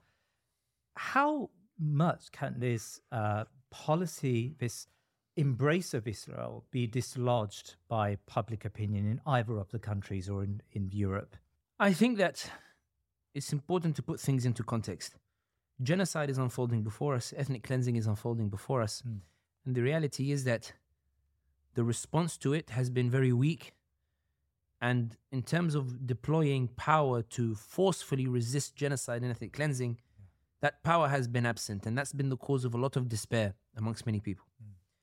One of the reasons that we focus on public opinion a lot as a political analyst, why I've been emphasizing that point a lot, is because in the absence of a force that can prevent that genocide and ethnic cleansing, the issue becomes one of what can we do and what are the options that are available to us in order to try to force through a ceasefire.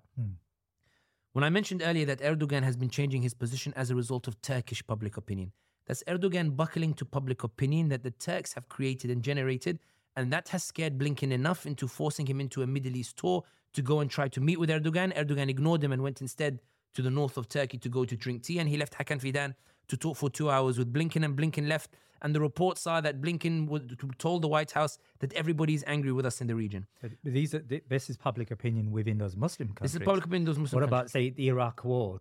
2 million people marched against the Iraq war. Tony Blair went to war. How much can public opinion be really changed in these Western countries? I think that one of the reasons why I don't want to compare it too much to the Iraq war was because 9/11 created such a surge of support for the US, that when Bush came out and said, you're either with us or against us, and when the FBI started cracking down on Muslim organizations in the US, and when the US made clear that there was an appetite for war, when King Abdullah of Saudi Arabia, who was crown prince at the time, was left reeling and trying to reverse to prevent him from being on the list of countries that might be invaded, I think the overwhelming vibe at that time as a result of what happened in 9/11 meant that for all of the protests and the marches, or the casus belli had already been determined, and there was nobody who was going to stop the US. I think this time is different for two reasons. The first is that when people look back at what happened in the Iraq War and 9/11, everybody is referencing the Taliban. Everybody is saying that, look, we've been in this situation before, we went gung-ho before, we supported these invasions before, 20 years later the Taliban came to power. So there is an increased restraint, sounds ironic and strange in the situation, but there is a increased reflection with regards to what action should be taken with regards to what's happening. The second point that's worth noting is with regards to public opinion is Bush was not facing an imminent election when 9/11 happened. Biden is facing an election that is upcoming. Biden is concerned about the polls about being behind in 6 states. The reason public opinion matters is because in the CNN article, one thing that was quite interesting is it reports that when Biden spoke to Netanyahu, he told him that the relentless bombardment of the images and the videos that are going viral on social media is making it increasingly untenable to uphold a position whereby the US does not support a ceasefire. Yeah.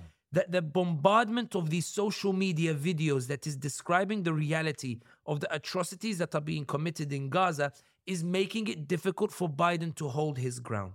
You asked, what difference does public opinion make? The humanitarian pause in and of itself is a buckling on the part of Blinken because he wants to present the ethnic cleansing in a more humanitarian way. And Axios reported, as we mentioned earlier, that Netanyahu was resisting the humanitarian pause because he feared it was Biden buckling and Biden using it as a way to lure him into a ceasefire. The reason that humanitarian pause is causing friction between the Israelis and the Americans is because Biden is not concerned about Saudi Arabia or Turkey or the like.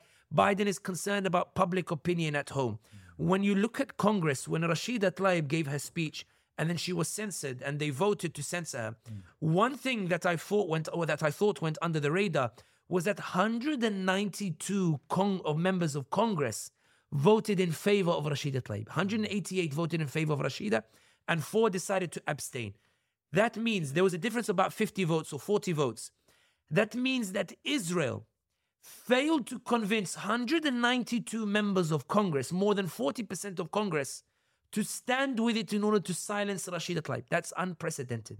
That's as a result of public opinion, as a result of public pressure. And that was noted by the Democrats because a subsequent article revealed that the Democrats there's huge tensions now inside the Democrats with regards to Biden's stance with regards to Israel.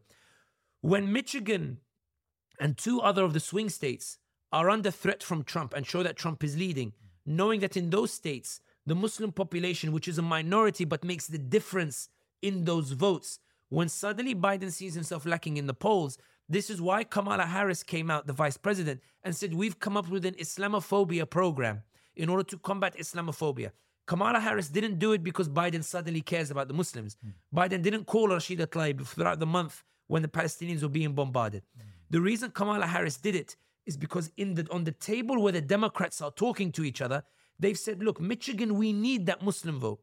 We need these wretched Muslim votes. We need these Muslim votes that ordinarily you wouldn't care about because they might make the difference in terms of Michigan. And the Muslims are now saying that while Trump is bad, Biden is committing genocide.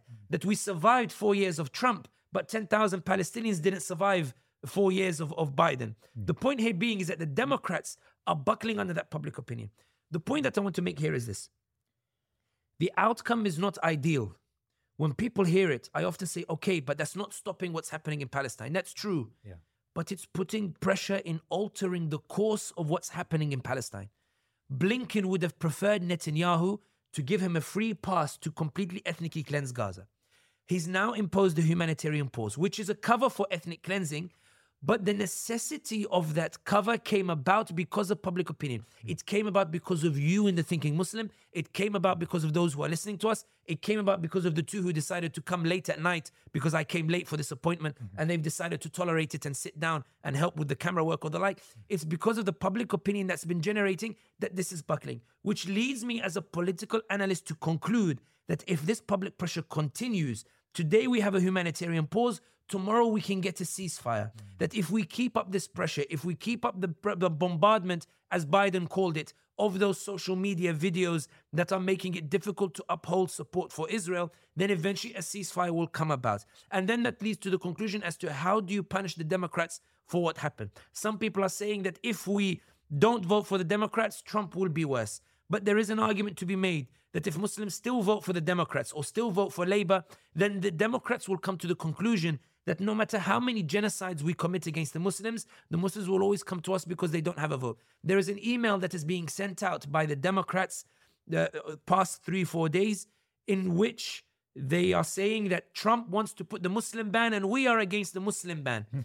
The reaction of the Muslims is, I will never vote Biden again. Good. It may provoke a debate in the Democrats where the Democrats say, look, okay, how can we win the Muslim vote? Let's move Biden and bring another candidate in his place. At that point, Muslims can go vote for the Democrats or the like. But the point here being is this. I understand the frustration that we're not seeing the results that we want. I understand the frustration that change is not happening at the pace that we want. But the reason change is happening is because of public opinion, which leads me to conclude that if that public opinion was not there, the situation would be worse than it is now. And the fact that we're seeing these changes take place is because of public pressure means, as a political analyst, as I'm writing in the reports, as long as that public opinion is sustained and the pressure is sustained, we could be closer to a ceasefire, not in a matter of months, as Netanyahu is insisting, but perhaps even in weeks or perhaps days if we really push. Can I ask you about the position of the European Union? I was speaking to a journalist from Brussels, and they suggested to me that the position of Ursula von der Leyen, the Commission President, and many members of the Commission and the hierarchy of the EU is actually far more firmly, in a way, behind Israel than even some of the American positions. What do you think accounts for that? I mean, there was, Ursula von der Leyen. She hasn't moved. She hasn't moved an inch for the last 5 weeks, and her position is deplorable in so many ways. Yes, you've got the High Representative of Foreign Affairs, Joseph Borrell, who's somewhat contradicting her. But EU position seems firmly in favor of Israel. Can you shed some light on why that is? I think that when it comes to the EU position, I think there are deep divisions inside the EU, which is why the EU, when people say that it doesn't have a major role to play in what's happening, the reason it doesn't have a major role to play is because of the divisions. If it was united, it could play a stronger role. But because it is not united, it cannot play that role. Because Joseph Borrell is saying that von der Leyen does not represent our position. Because those ministers from Spain and Spain is coming out and calling for Netanyahu to be dragged before the International Criminal Court. It means that the motions in the EU that were designed to restrict social media's promotion of pro-Palestinian content have not gone through. Because of those divisions, it means the EU has been unable to help Israel in the manner that perhaps von der Leyen would have liked. And the reason that the motions and the bills have not been passed that Israel has been calling for is because of those particular divisions. And the reason those divisions have been exacerbated is because of domestic public opinion. The reason we're seeing a lot of repressive measures emerge in France and in Germany with regards to pro-Palestinian sentiment is not because these governments necessarily are wholeheartedly behind the Israelis. Macron, for example, is now using the C word. He's used the word ceasefire at a Gaza event, and he also on record where he said the civilian casualties is far too much for us to keep supporting the Israelis. The reason the repressive measures are so hard is because the backlash to Israel is so great amongst the populations, and the policymakers in the EU are unsure how to tackle that. In other words, what we're seeing as the EU position not budging, I actually argue that the inability of the EU to even present an effective stance that might be of use to the Israelis is because of those divisions. And I think that but for those divisions, we would have seen a more firmer stance. So I think that's something to describe to the EU's, to Spain's credit, and also to the credit of public opinion that exacerbated those differences. Sami, I've got 2 more questions left for you. This has been, really interesting and really useful for me. Do you think this is a game-changing moment? I mean, I was speaking to a friend of mine who sort of somewhat cynically suggested that, okay, Muslims are pretty angry at the moment, but come next year, come elections in America and Britain, they're going to still vote for the left-leaning parties who have endorsed and signed off genocide. Things are going to go back to normal. This is analogous maybe to the 2003 when there was a boycott campaign against American McDonald's and Coca-Cola. A year later, I visited Medina and spoke to a friend of mine who ran a restaurant. And he said that, although he banned Coca-Cola, within a year, his customers wanted Coca-Cola back. Is it a game-changing moment, or are we going to see more of the same once a ceasefire is announced and once things die down? The problem with that argument is that it presumes that the status quo has been the same for the past 90, 100 years, or even for the past 10 years. It assumes that the status quo has been the same all of this person's life or all of our lives. It assumes that the events that we've seen in our lifetimes is the history of mankind. It assumes that the status quo where Israel is existing and where the Americans back the Israelis and where the EUs are backing the Israelis has always been the situation. Whereas the reality is you don't have to look far back to look at articles here in the UK in which they were deriding the Jewish population as aliens, where there were pogroms taking place, where they were trying to kick out the Jewish population and trying to send them anywhere but allow them to stay in Europe. I think that when it comes to these assumptions that somehow things will go back to the way they were before, they never do. They never go back to the way they were before. One of the reasons that the US has been rather hesitant with regards to the extent to which it is prepared to support Israel, again, I know that sounds strange, is because the US is concerned that its failure in Afghanistan means there should be a revision in terms of how it lashes out in foreign policy. Two events that look similar are not the same because the context and the history of those events is very different.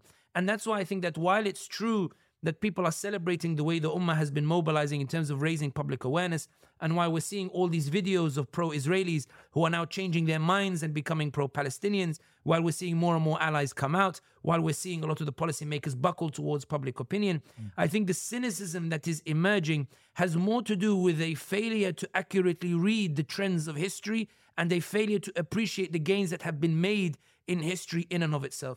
The reality is that in politics is about taking opportunities.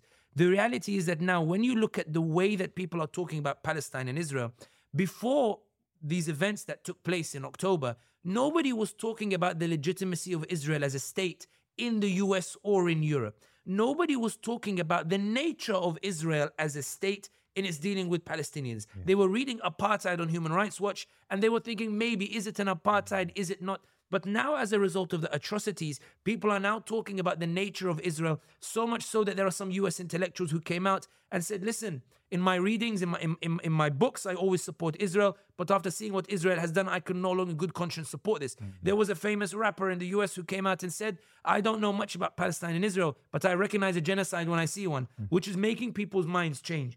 I think that even if your friend who is a cynic is unable to capitalize on that, I think there are many people now who are trying to capitalize on that.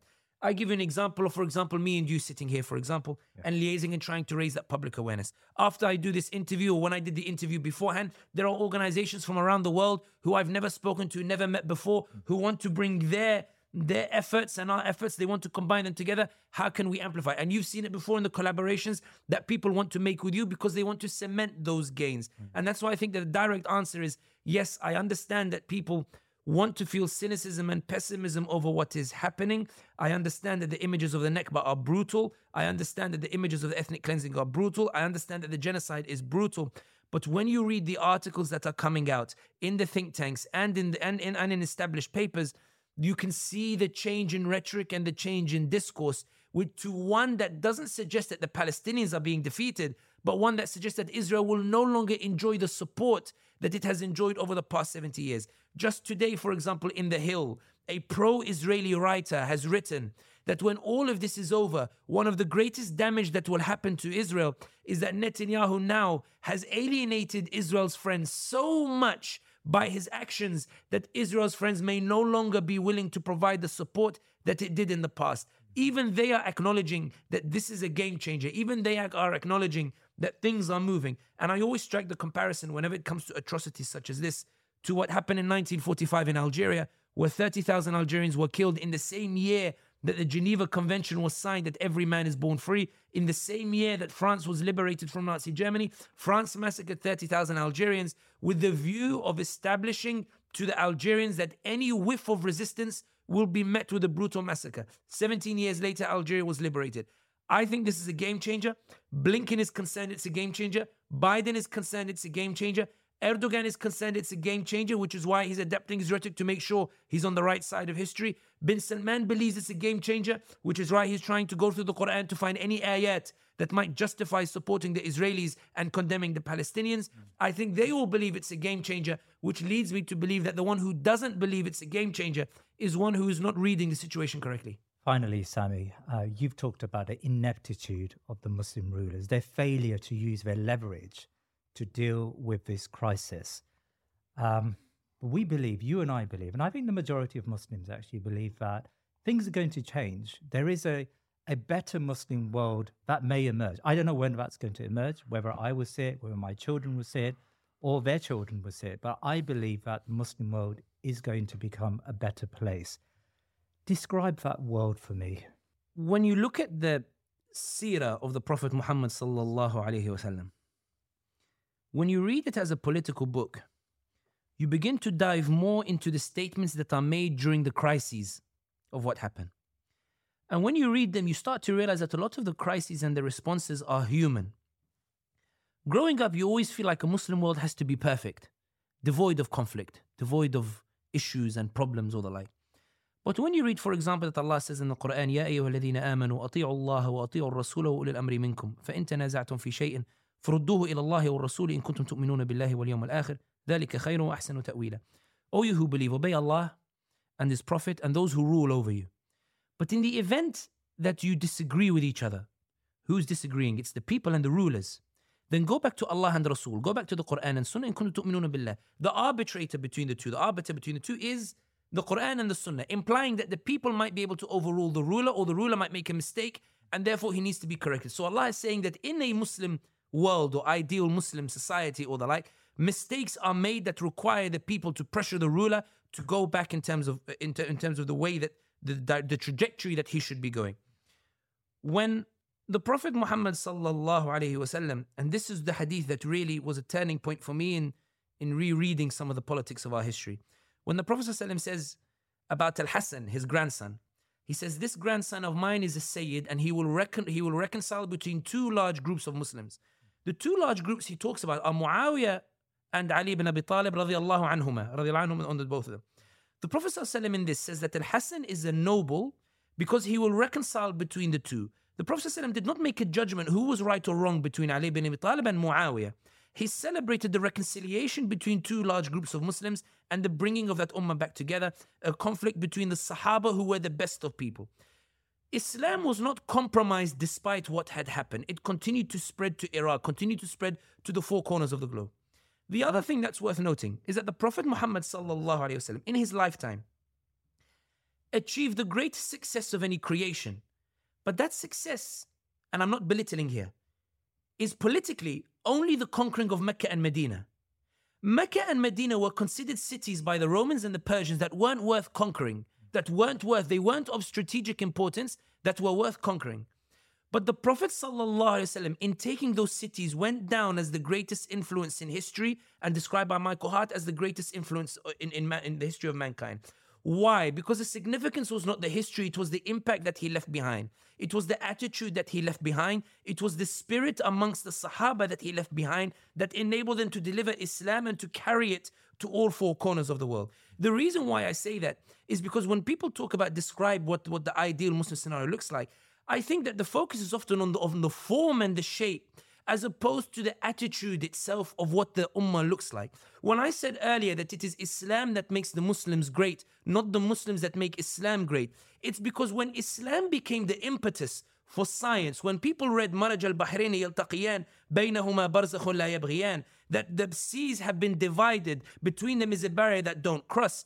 The attitude of the Sahaba was not, MashaAllah, look what Allah has written. The attitude of the Sahaba was, I want to understand it. I'm going to get on a boat and I'm going to go out and I'm going to find where Maraj al-Bahrain yaltaqiyan. And in that he makes a discovery. When Allah says, Kullun fi falakin yasbahun, when he talks about the planets and the stars, that they swim in the sky, the Sahabi did not say, MashaAllah, what Allah says in the Quran. The Sahabi went, made a telescope, looked up into the sky and wanted to understand why the orbits go around, which is why Al-Biruni then came up with this idea of astronomy and the like, which then inspired the Europeans to go and find. When the Quran, for example, talks about that Allah created everything from water, the Sahabi didn't say, MashaAllah, everything came from water. The Sahabi said, Allah said it, I'm going to go and prove it. And so he was suddenly incentivized to go and pursue science. When Islam became the incentive to propel people in their actions in life, Muslims became great. But when Islam became habitual rituals, when it became about asceticism, when it came about solely focusing on your spiritual relationship with Allah subhanahu wa ta'ala, that's when Islam failed to lose its ability to innovate, its ability to propel people to success. And that's when you see the decline. The reason why I mentioned the idea about the form and the substance is because we've had Muslim nations before that collapsed. The reason they collapsed is because even though they were Muslim, there was something lacking in it. And that is an appreciation that Islam is the impetus that should drive you in your actions. Look at what's happening in Palestine today. When I said to you earlier that Blinken buckled and that the humanitarian pause, after Blinken banned his State Department from using the word ceasefire, when Blinken is now talking about humanitarian pause, he buckled because the ordinary Muhammad, Sarah, Zara, and all these other different Muslims decided to tweet on social media. Those Muslims said to themselves, Ya Allah, I don't have an army. I don't have a foreign minister. I don't have a big business. I don't have lots of money, but I want to use the powers that you have given me in order to advance the cause of Islam and advance the cause of Palestine. They took one step, Allah took 10 and amplified the voice, and Blinken is now bucketing. Jalal, you sat here and you said, I want to do a Thinking Muslim podcast and I want to bring speakers to promote the Palestinian cause. You brought Dr. Tariq Suidan, you brought other people and the like. You said, Allah, this is the power that I have. Allah, let's see how it goes. And in the end, the views that you're seeing on your channel, you took one step, Allah took 10. Everybody who talks to me says that they watch the Thinking Muslim podcast. You took one step, Allah took 10. Allah rewards the striving of an ummah. When Allah says in the Quran, Inna Allah la yughayru ma biqawmin hatta yughayru ma bi anfusihim. When Allah says He does not change the state of a people until they change what is in themselves, many people interpret that ayah solely from an ascetic perspective. It's about the spirituality. What Allah means in this ayah is that an ummah that takes this step to strive, I amplify that striving and I amplify the efforts on it because all outcomes belong to Allah subhanahu wa ta'ala. The reality is that when we're talking about the ideal Muslim order or the like, I think the ideal Muslim order is less about its form and more about what this ummah is about, what this ummah chooses to strive to believe in. Everybody who's tweeted about Palestine made a difference. Everybody who liked a tweet about Palestine made a difference. Everybody who commented made a difference. They forced those posts on the algorithm to go higher and higher, which reached new areas where they had never reached before, which made ordinary people who supported Israel turn around and say, I can no longer support a genocide. It is the ordinary Muslim who said, Ya Rabb, I am weeping and crying about what happened in Palestine. And Ya Allah, I want to do something and I don't have the power and I don't like my rulers who aren't doing anything. Ya Allah, I'm going to do the basic of Iman. I'm going to comment on it on Twitter and I'm just going to pour my heart out. Because the efforts, because that person made the intention to say, Allah, all power belongs to you. I'm going to use the powers that I have. They forced 192 Congress people in Congress to vote against Israel, unprecedented. They forced Biden to tell the Israelis that the content that they're sharing on social media means I can't keep supporting the Israelis. You don't have months, you only have weeks. And if we continue, we can get that ceasefire. An ideal Muslim society is not one that is devoid of problems. Allah subhanahu wa ta'ala says in Surah Ghafir, where He says, وقهم السيئات ومن تق السيئات يومئذ فقد رحمته وذلك هو الفوز العظيم. This ayah used to stop me when it came to politics. Allah says, and forgive them their sins. These are the angels when they make dua for those who say astaghfirullah, for those who seek Allah. The angels say, Allah, forgive them and wipe out their sins. For the ones for whom you wipe out their sins, they are the ones who've got the victory. Note the category, the characteristic they have given of the Muslim who gets the ultimate victory. It's not the perfect Muslim. It's not the Muslim who doesn't buckle. It's not the Muslim who doesn't despair. It's not the Muslim who doesn't weep. It's not the Muslim who is who feels they have no power. It's the Muslim who, despite their buckling, despite the fact they have no power, despite the fact that they feel like they are making mistakes, or despite their sins, when they buckle and they fall over, they get back up, they wipe themselves down, and they say, you know what, I'm going to keep going. Allah forgives those sins, and so He gives them the greatest victory. Islam, the reality is this: What made Islam great is what Islam inspired in the Ummah. And what ruined the Muslim states is when they forgot what had inspired them about Islam in the first place. When Allah subhanahu wa ta'ala, and this is why I say the Quran should be read also as a political book. Allah has no need of Muslims to deliver his message. Allah sent Yunus alayhi salam to his people to say to them, to guide them to the deen, to guide them to Allah subhanahu wa ta'ala. Yunus got so angry and frustrated with his people that he left them and he was swallowed by a whale. Allah subhanahu wa ta'ala in this story, when Yunus comes out alayhi salam, he finds all his people guided. Allah had said to him, Ya Yunus, your honor was that I had sent you. Your honor was not that you would achieve the result. All glory belongs to me, all outcome belongs to me. I've shown you that I can do it on my own. You are the one who's supposed to feel honored. When you asked me in the beginning of this podcast, Sami, mashallah, people are talking about, and the reason why I'm terrified of such statements is because of the story of Yunus. Allah doesn't need me. I'm not the one honoring Allah. I'm not the one honoring Islam by mobilizing. Islam honors me by encouraging me to mobilize. Allah honors me by allowing me to be the tool and vehicle. Once upon a time, I used to sit on my couch watching the TV, telling my wife, do you think one day I will be able to have a platform where I can reach people and talk? And she would say, inshallah, but you need to keep typing, you need to keep moving. And it was hard to keep moving. Today, alhamdulillah, I'm speaking and you see your reach now in the US or the like. Allah is elevating that power. I don't know where it will end up one day. But the point here being is, it's abundantly clear. Allah rewards an ummah that strives. Allah rewards an ummah that takes a step. Allah, you take one step, Allah gives you 10. When we look at, for example, successes, engaging successes, remember Allah determines the success.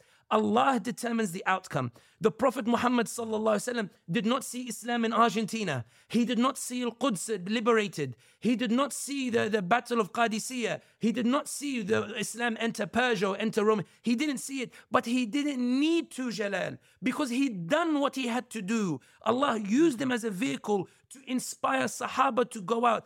Somebody made a very good point. In terms of the Sahaba, when you look at the graves in Medina, most of Sahaba are buried outside because for them, what Islam meant, Islam was not to sit in a room and focus solely on spirituality. Islam was a religion of action where we go out, where we tell ourselves, because we're travelers in this dunya, I see an injustice, let me go for it. And the Prophet Muhammad sallallahu alaihi wasallam, this is what I mean. Look at Islam also from a political lens. We read the hadith, بَلِّغُوا عَنِّي وَلَوْ آيَةً, convey from me even as a verse.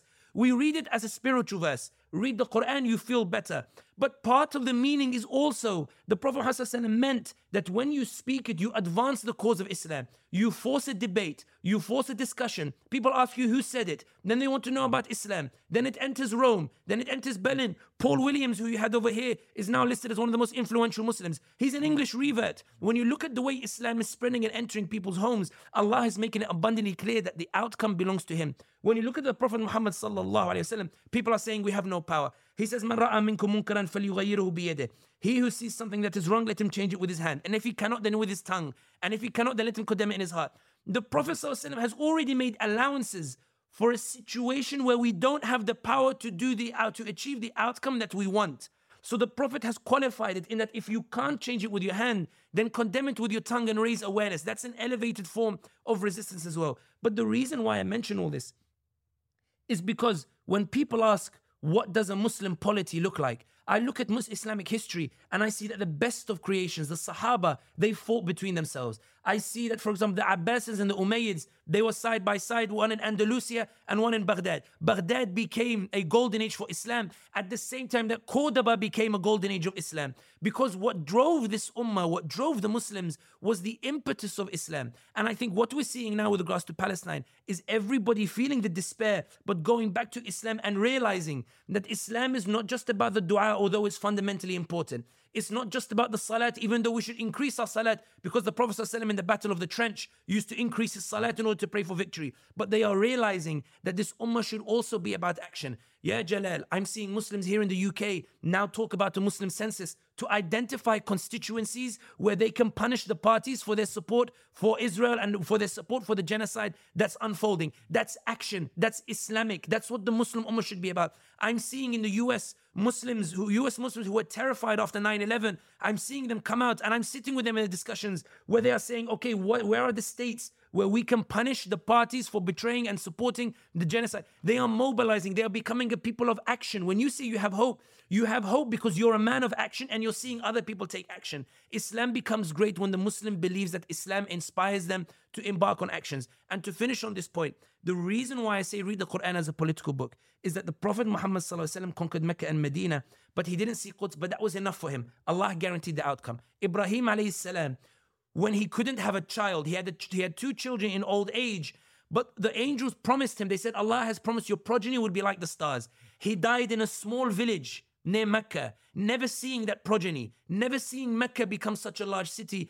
but that was enough for him because Allah dealt with the outcome. He did what he had to do. But Hud alayhi salam, Shu'aib alayhi salam, Salih alayhi salam, Nuh alayhi salam, they spent hundreds of years with their people, Nuh 900 years, calling to their people, and never succeeded in establishing that polity that you're talking about. They never succeeded in convincing their people, even though they tried. Layla wa nahara wa lam yazidhum du'a'i illa firara. Nuh used to say that my da'wah only makes them run away. The point is, Allah is making absolutely clear that the outcome belongs to Him. I don't know what shape or form a Muslim polity will look like. I don't know what it should look like. What I do know is Allah already knows what it looks like. What I do know is that Allah is the best one to trust with the outcome of it. And what I do know is it will never come about if this remains an ummah that doesn't take action. What I hope, and my response to your friend earlier who was a cynic, is this. Palestine has shown you that your actions, however insignificant you feel they are, were significant. Everybody who posted on social media has made Blinken buckle, has made Netanyahu buckle, has made bin Salman mobilize the mashayikh in the mosques to get them to come up with an Islamically legitimate argument in order to try to tell them you should be quiet, don't talk about Gaza. He's worried, so he's coming after you. We've seen Erdogan go from being neutral to saying we want to defend the Palestinians. The Ummah has power. The reason it feels it doesn't have power is because it never took that first step that required Allah to take 10. And when you meet the people who take the first step, they are extraordinary people. There are people who liberated the Muslim world from colonization. There are people who established those independent states that in their intention, they were hoping those states would join together. That's our responsibility to try to encourage that. But the reason why I mention all of this is to go back to the point. There are some who will say, Sami, you ducked the question in terms of describing the substance and form of the polity. The reason why I'm ducking it is because that's not the essence of the question. The essence of the question is this. It is Islam that made the Muslims great, not the Muslims that made Islam great. It is Islam. As long as we see Islam as something that governs our actions, as long as when we go to work in the morning and we say, Alhamdulillah, that we have the rizq, and we try to excel in our jobs so that maybe we get that promotion, or maybe we're kicked out of the job, but we learn the expertise to establish our own businesses, our own Starbucks, our own McDonald's, our own corporate entities. Maybe one day if we see Islam as a means of political action, when we see Keir Starmer, we're able to get together in order to punish him in the elections or to punish Biden in the elections. That requires political thought that stems from an Islamic desire to take action in the hope that Allah will reward the action and that Allah will produce an outcome. I always have a positive relationship with Allah subhanahu wa ta'ala. I believe everything in his hands. Wallahu ghalibun ala amrih, walakin akthar an-nasi la ya'lamun. Allah is always in control of all affairs, but people tend to forget it. I think that when it comes to Palestine, people often say, they say, I feel despair, I feel heartbroken. But this is not the time to feel despair or heartbroken. We are in the middle of a war of narratives. That's our battle at this moment in time. And we are winning that war of narratives. When Biden is changing his support for Israel or suggesting that he's going to limit support for Israel, he's not doing it because he wants to, he's doing it because we're forcing him. And that leads me as a political analyst to plead with this ummah, to plead, keep going. Don't let people tell you you're powerless. Don't let people tell you you're insignificant. Don't let people tell you it doesn't matter. For Allah subhanahu wa ta'ala says, وَمَنْ يَعْمَلْ مِثْقَالَ ذَرَّةٍ خَيْرًا يَرَى. He who does even an atom of good deeds, Allah sees it. Allah sees an atom and He amplifies it. So when He sees the tweet, He amplifies it. When He sees the Facebook post, He amplifies it. When He sees the Instagram, He amplifies it. This in ordinary circumstances, people probably wouldn't watch the video. Inshallah, Allah will amplify it, provided our intention is about trying to pursue that. To conclude on this point, even though I've become notorious for that sentence, to conclude on this point, I think that a Muslim order or a Muslim polity or a Muslim success or a successful Muslim society is defined by a people who believe that their actions are governed by Islam, not in terms of its injunctions, but that they are inspired by Islam. that when they read the ayahs of the Quran, it inspires them to excel in science. One of the reasons Christianity left Europe was because people came to realize that Christianity was not aligning with scientific advancements, that it was not encouraging intellect, that it was hampering that. The reason the Muslims thrived was because they found that the Quran was encouraging it, that the Quran was commending it, that it was even giving them clues as to where they should look in order to advance in terms of science or the like. And I think that the greatest victory that is coming out of here is that the global public shift, the shift in public opinion, is going to have sweeping consequences on how we talk about Palestine and Israel. When a ceasefire eventually comes, I promise you, those journalists will not write that Israel won. They will write that Israel lost. They will write that Israel was unable to defeat these ragtag group of Palestinians, that Israel lost the moral compass, that the West lost its moral authority, and that will have sweeping ramifications for how new organizations emerge, for the new thinking about how the political era should look, for new thinking of how the global order should look like. I think that this is a turning point for the generations. This is a turning point in terms of our thinking. This is a turning point in terms of how we perceive the ummah. And that's why I think that, to conclude, remember that at the end of the day, we are travelers in this dunya. Allah will decide the outcome. Allah will decide. We may not see it in our lifetime. Allah may not have written it, but Allah has guaranteed it. Allah has decided it. The honor for us is whether we decide to be the vehicles or not. And that's why my dua is not necessarily that Allah, please deliver the outcome. My dua is always, Allah, I know you've decided it. I know you've decided on your own terms. I know you already have a point. You already have a time when you're going to bring the outcome. But Allah, I plead with you, let me be a vehicle for it. I plead with you, give me the honor to be part of it. I plead with you, let me be associated with it. Because it is you who honors me, not I who honor you. It is Islam that honors me, not me who honors Islam. It is me who needs you, you don't need me. It's we who need you, you don't need us. And you've shown that throughout the Quran. And I think that once you've reconciled that, I think that what you feel inside you is a fire that starts burning. And you set that despair aside. And you start seeing the opportunities that are in front of you. And inshallah, today we have a limited power. Tomorrow you don't know what kind of power we'll have, inshallah. And inshallah, this ummah appreciates what it's achieved, appreciates what it's done, appreciates the power it has, and remembers that the all glory belongs to Allah subhanahu wa ta'ala. The more we believe that, and the more we take those steps towards Allah, Allah will amplify our voices as He's doing today, alhamdulillah. Sami Hamdi, Jazakallah khair, Barakallah feek for your time today. Please remember to subscribe to our social media and YouTube channels, and head over to our website thinkinmuslim.com to sign up to my weekly newsletter. Jazakallah khair.